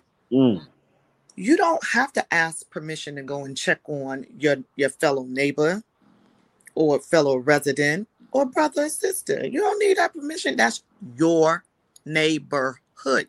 Right. So you have every right to go over there and say, what is this about? Officer, right. What's your name? What's your name? Can I see you? What's it? Can I see your badge number? I live here. She lives here. Same thing they do to us. That's why I say we have to start lifting our heads up, walking around in this entire country, knowing that we built it. Right. And feeling like we own this. Right. We have to feel that way. We have to. Same way they do. This is their country. Fuck that. We were here first. Right. It's ours. It's ours. How many of their ancestors came over in the 1800s? You know what I'm saying? How many? Because Dr. King talked about that, the land grants and all that. They came Yeah. over here. America after the Civil War imported Europeans over here and told them to expand west and all that shit. Mm-hmm. The gold rush happened in the 1840s, 1849. Okay, that's late in the game. 1849, slavery was damn near over. Okay, Yeah. that means the expansion west. The actual expansion west happened in the late 1800s, all right? That wasn't that long ago in the No, scheme, it wasn't. right, sister? That wasn't that long ago in the greater scheme of things. They imported a whole bunch of Europeans over here, according to Dr. King, and they gave them these land. You remember that? I think there was a Tom Cruise movie. I can't remember what it was called, but where they were all expanding west, where they got on their, like the Oregon Trail shit. They got on their horse and carriage and they moved out west, and Indians were probably already dead or moved off their land, and I stake my claim right here. You put your fucking spike in the ground, and that is your claim. That is your land. That is their land. And then they were given grants. They were given grants and low interest loans to actually develop that farmland, and then they were given grants to mechanize that farmland, and then they were given grants to educate themselves on how to farm, all that shit. And then eventually they started getting paid not to farm that farmland. Mm-hmm. Yeah. They've been wicked since they got here. This is the history of this nation. Wicked since they have here, and not just here in the United States, but in other countries as well. Mm-hmm. Uh-huh. Not just here, but we just have to. You can't keep wanting to fuck with bad people. You can't keep wanting to do business with bad people when you already know they're not in your favor. If we do that to each other in our own community, and we got to live amongst each other, it's tight. Right. If you could steal a shot out of my bottle and I ain't talking to you, I ain't fucking with you. You know what I'm saying? We cut each other off for minor shit. Mm-hmm. For minor shit, sister. For minor shit. But we can't cut them off. No. Why? Because going back to the Haitian Revolution, because our people have not killed that little white man in their head. That's why they haven't killed the little white man inside of them. And until they do that, they're never going to free themselves from that, what you're talking about. Yeah. And it's not like, as far as our allies, those who identify, it's not to be cruel and heartless, like, fuck all of them, whatever. Because we don't have any hate in us like that. Not on that level. That's not our genetic makeup. Right. We ain't built like that. Right. But we do need to step away from them for a while. And let us focus on building over here. Like just give us some me time. Please. Let's get some me time. I've been saying it for some years now. African people, melanated people, we need a little splendid isolation. Yes. You remember when Britain did that? They did their splendid isolation. They said, okay, we done had slavery for a little while. We're going to fall back and we're going to do this industrial revolution. We're going to have our splendid isolation. I think that shit lasted like 50 years or something like that. Yeah. 50 years where they just kind of caught themselves, got their thing together. Yeah. let's get to know each other all over. You know what I'm saying?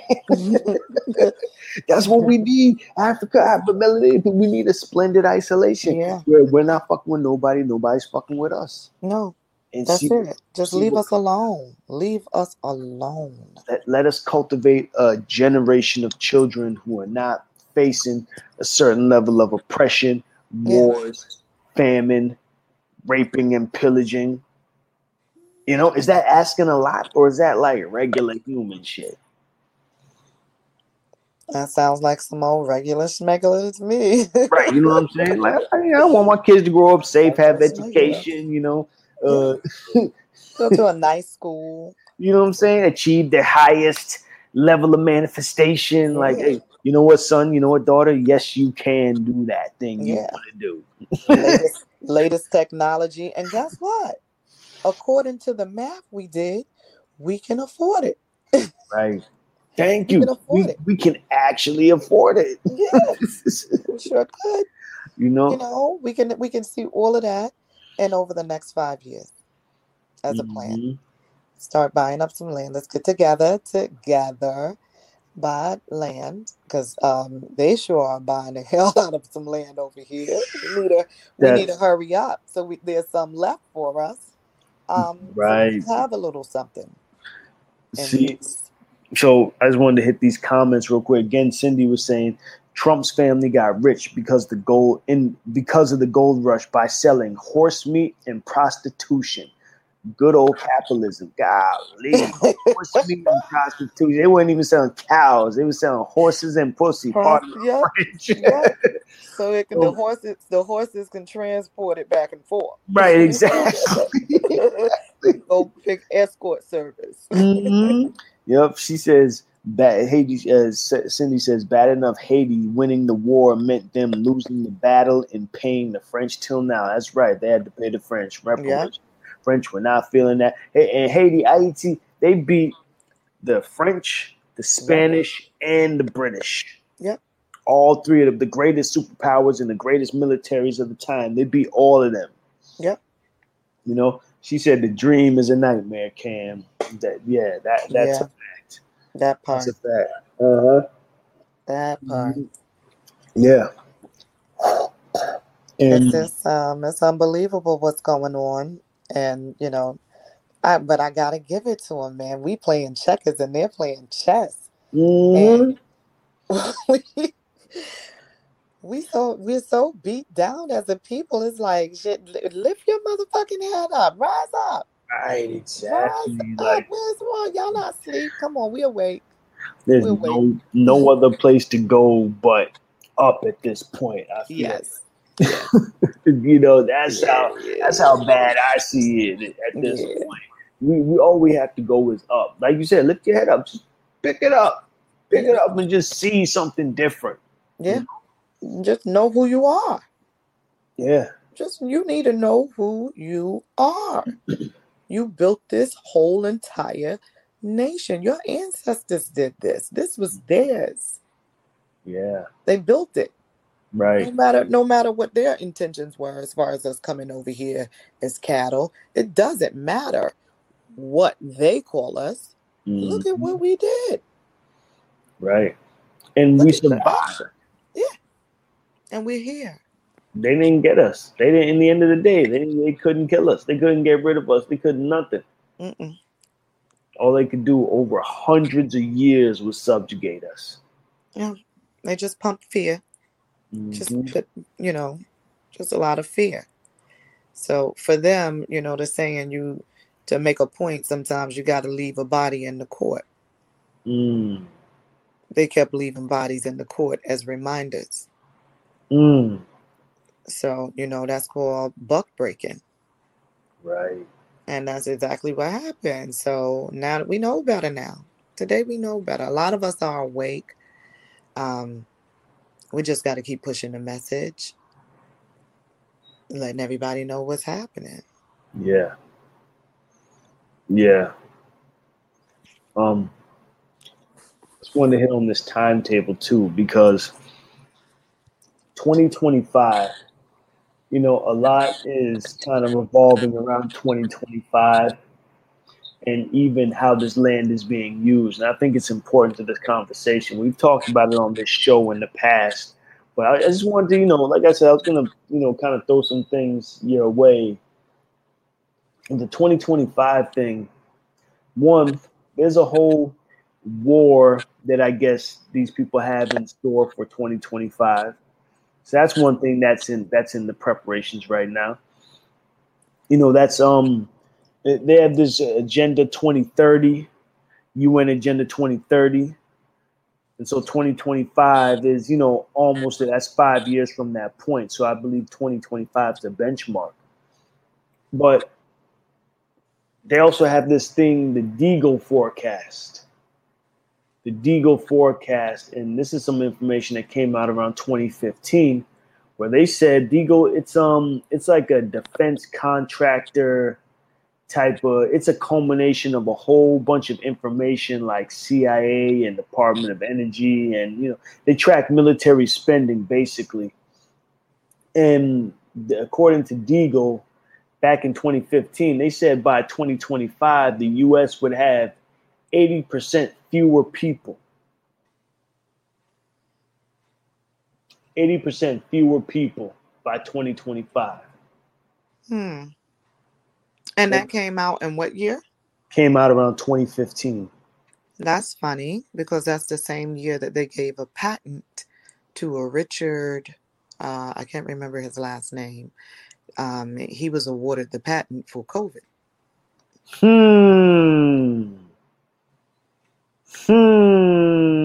Oh, yeah. It was a patent. 2015 Okay. It was issued. Okay. There was many of them racing for a patent.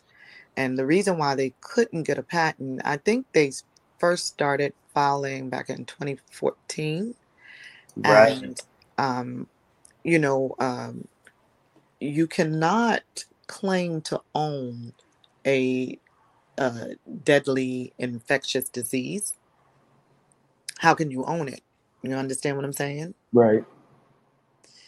But what they did was find the loophole, and instead of saying, okay, we own a deadly disease, what they put in the paperwork is that we own the research done on a deadly infectious disease, a deadly virus. Right. And we are continuing to, conduct more research as far as, I think, a cure as well. So they put a patent on the research. But it's a patent in 2015. Wow. Okay. See? So, and then 2025 also. So December 31st, 2024 is the end of the International Decade for People of African Descent. We've basically been in this since about January 1st, 2015. And it is a 10-year period where melanated people are being honored, and where I believe where we are supposed to receive our reparations, if we're going to get reparations from those who were involved in slavery and racism. It's already been established at the UN that we are owed reparations. The UN established this years ago, but we never got the memo. And we haven't, thus far, we haven't been organized enough to demand what the world says we are owed. So, again, just 2025, all these different things kind of, it seems like comes to a head at 2025. And I feel we really need to get our stuff together way before 2025. And I was about to say that. Way before 2025. I think now's a good time. Now is the time. Yeah, now's a good time. Because you have to keep in mind, we have a lot of construction. Mm-hmm. We have a lot of building. And we have to take it seriously. I'm not just saying this because I like to talk. Mm-hmm. I'm saying this because I'm tired of seeing us in a struggle and being attacked and disrespected when I know how much I love you. Mm-hmm. And I want you to love yourselves the same way. And I know what we deserve. Right. And I know that we can make it happen. So it's my passion to continue to have these conversations with my brothers and sisters. And it's not to beat you in the heads and all of this other stuff. You know what I'm saying? Mm-hmm. It's just to let you know who you are. Right. That's it. As long as you know who you are. Why would you fuck with people who don't like you? Right. Over and over. You don't do it in the hood. Right. We don't have to play the game anymore. We don't have to play the game anymore. The game has been deadly. And we don't have to participate Mm-hmm. in a deadly game. Exactly. We can just step away from it, mind our own business, continue to do our work for right now, make your money, but invest your money in your own communities, in your own people. That's what you have to do. Right. Exactly. Sister, it's coming towards the end of the program. You got anything that you want to leave the people with? Yes. Join 2020farmerscoop.com and get in this fight to save the last 10% of our farmland and our food supply. We got to get ahead of this now. And I thank you, Brother Kim, Sister Cindy, amazing powerhouse of a sister. Mm-hmm. And I thank you, brother, for such a wonderful show and inviting me to the platform for us to have this vibing ass conversation. Seriously. And this is like skimming the surface too. I hope you can come back and we can talk some more, because there's so much more, so much to unpack with all this. But I think it's important that your message is consistent, as far as we need to get on this farmland, we need to join this co-op, and we need to get organized and just, all hands on deck, like wherever people can participate in what's going on, do so. Chip in. Yeah. So, I want to thank you for coming through and spending this time with me this evening, spending this time with us. And all of Thanks our the listeners. Audience for hanging in there with us. Yes. Thank you so much. You're quite welcome anytime, and it's an honor. It would be a pleasure to come back. Thank you. So, and we'll definitely, I'll be in touch for sure. Absolutely. I'll be in touch for sure. Absolutely. Well, peace and enjoy the rest of this morning. Right. Thank you. You gave me a lot to think about. Yes. That's a good thing. Iron sharpens iron. Exactly. All right. Take care, everyone. Sister. Have a good night. Love you all. Thank you. Love you, sister. Peace. Folks, that was Sister Jackie Q. Hope you were tuning in and caught that conversation. It's so necessary right now. As I was preparing for the show today, I was coming on with the intention to talk about solutions. You know how we do. We pose, go do some news with you, talk about the things that are going on. And we'd like to give people solutions if they're available. This is just like Sister said, we're in a war right now. And so you have to treat it that way. And it's not a war with guns. It's not guns. It's not bombs being dropped. It's a lot more cunning than that. We're being attacked through the food, through the water supply, through the television, through the miseducation, through social engineering, through religion.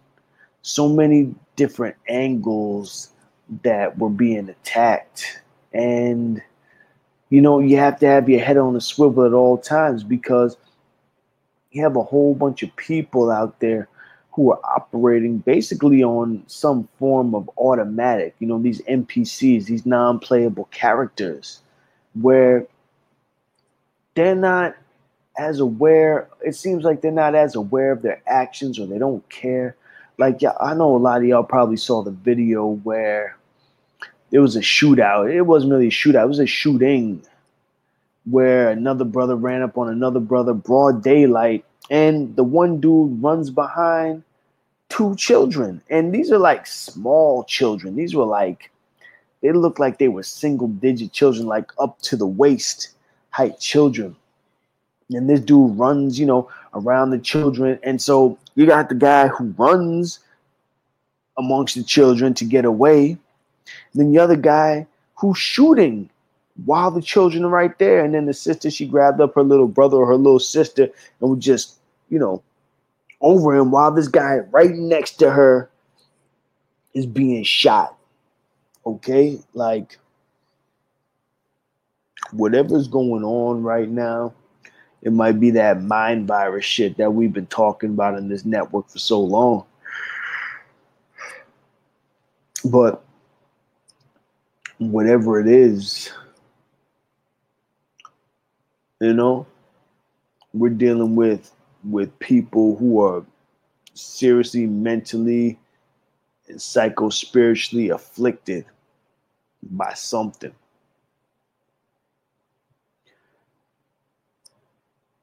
I'd like to think that we can wake everybody up, but don't gamble on that. Don't put too much hope in that. Maybe if that's where you want to put your, manifestation energy, that's cool. But in these times, you want to focus on self. You want to focus on your people, your loved ones. And, like I said in the beginning, I'm in a place right now in life where I'm not going to argue with people. I'm not going to fuss with people. I done had my arguing years, early 2000s, 2001, 2000. That's when I was doing that shit. I did it for a few years, but then I soon realized like some people don't want to be convinced, and that's okay because maybe it's not for them. Maybe they're going to wake up later. But we don't have the luxury of time, and I feel like I don't have the luxury of time to try to convince people at this point. You either get it or you don't get it. If you get it, then you can ride with me. If you don't get it, I'm sorry for you. I don't know what to tell you. Go back and listen to the archives of On the Wake Up Radio, because that's as much as I'm going to run my mouth in these times right now. But I want to thank everybody for tuning in. You know what time it is right now. It's my man always says it's later on the clock than you think. Move with intention in these times, ladies and gentlemen. And don't be afraid. Or better yet, be fearless. Be fearless in these times, because fear is another weapon that's being used against people. And if you are filled with fear, then you are not thinking clearly. You are not processing information clearly. If you're processing information through the filter of fear, then you're not going to accurately see the picture. Just want to leave y'all with that. Thank you all for tuning in. Big shout out to all the listeners who tune in, who keep us going. Big shout out to the whole On the Wake Up Radio family. Big shout out to my co-host, my brother John, the Masonic Marine. Big shout out to super producer Cindy Ashby for bringing this all together.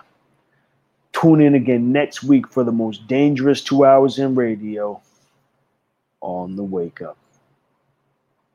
Look it up. Flawed individual. Thanks for keeping the lights on, Deanne. Cindy Ashby Productions. On the Wake Up.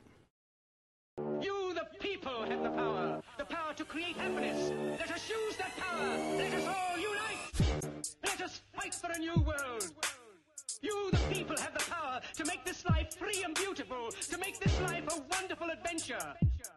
By the promise of these things, brutes have risen to power, but they lie. They do not fulfill that promise. They never will. Dictators free themselves, but they enslave the people.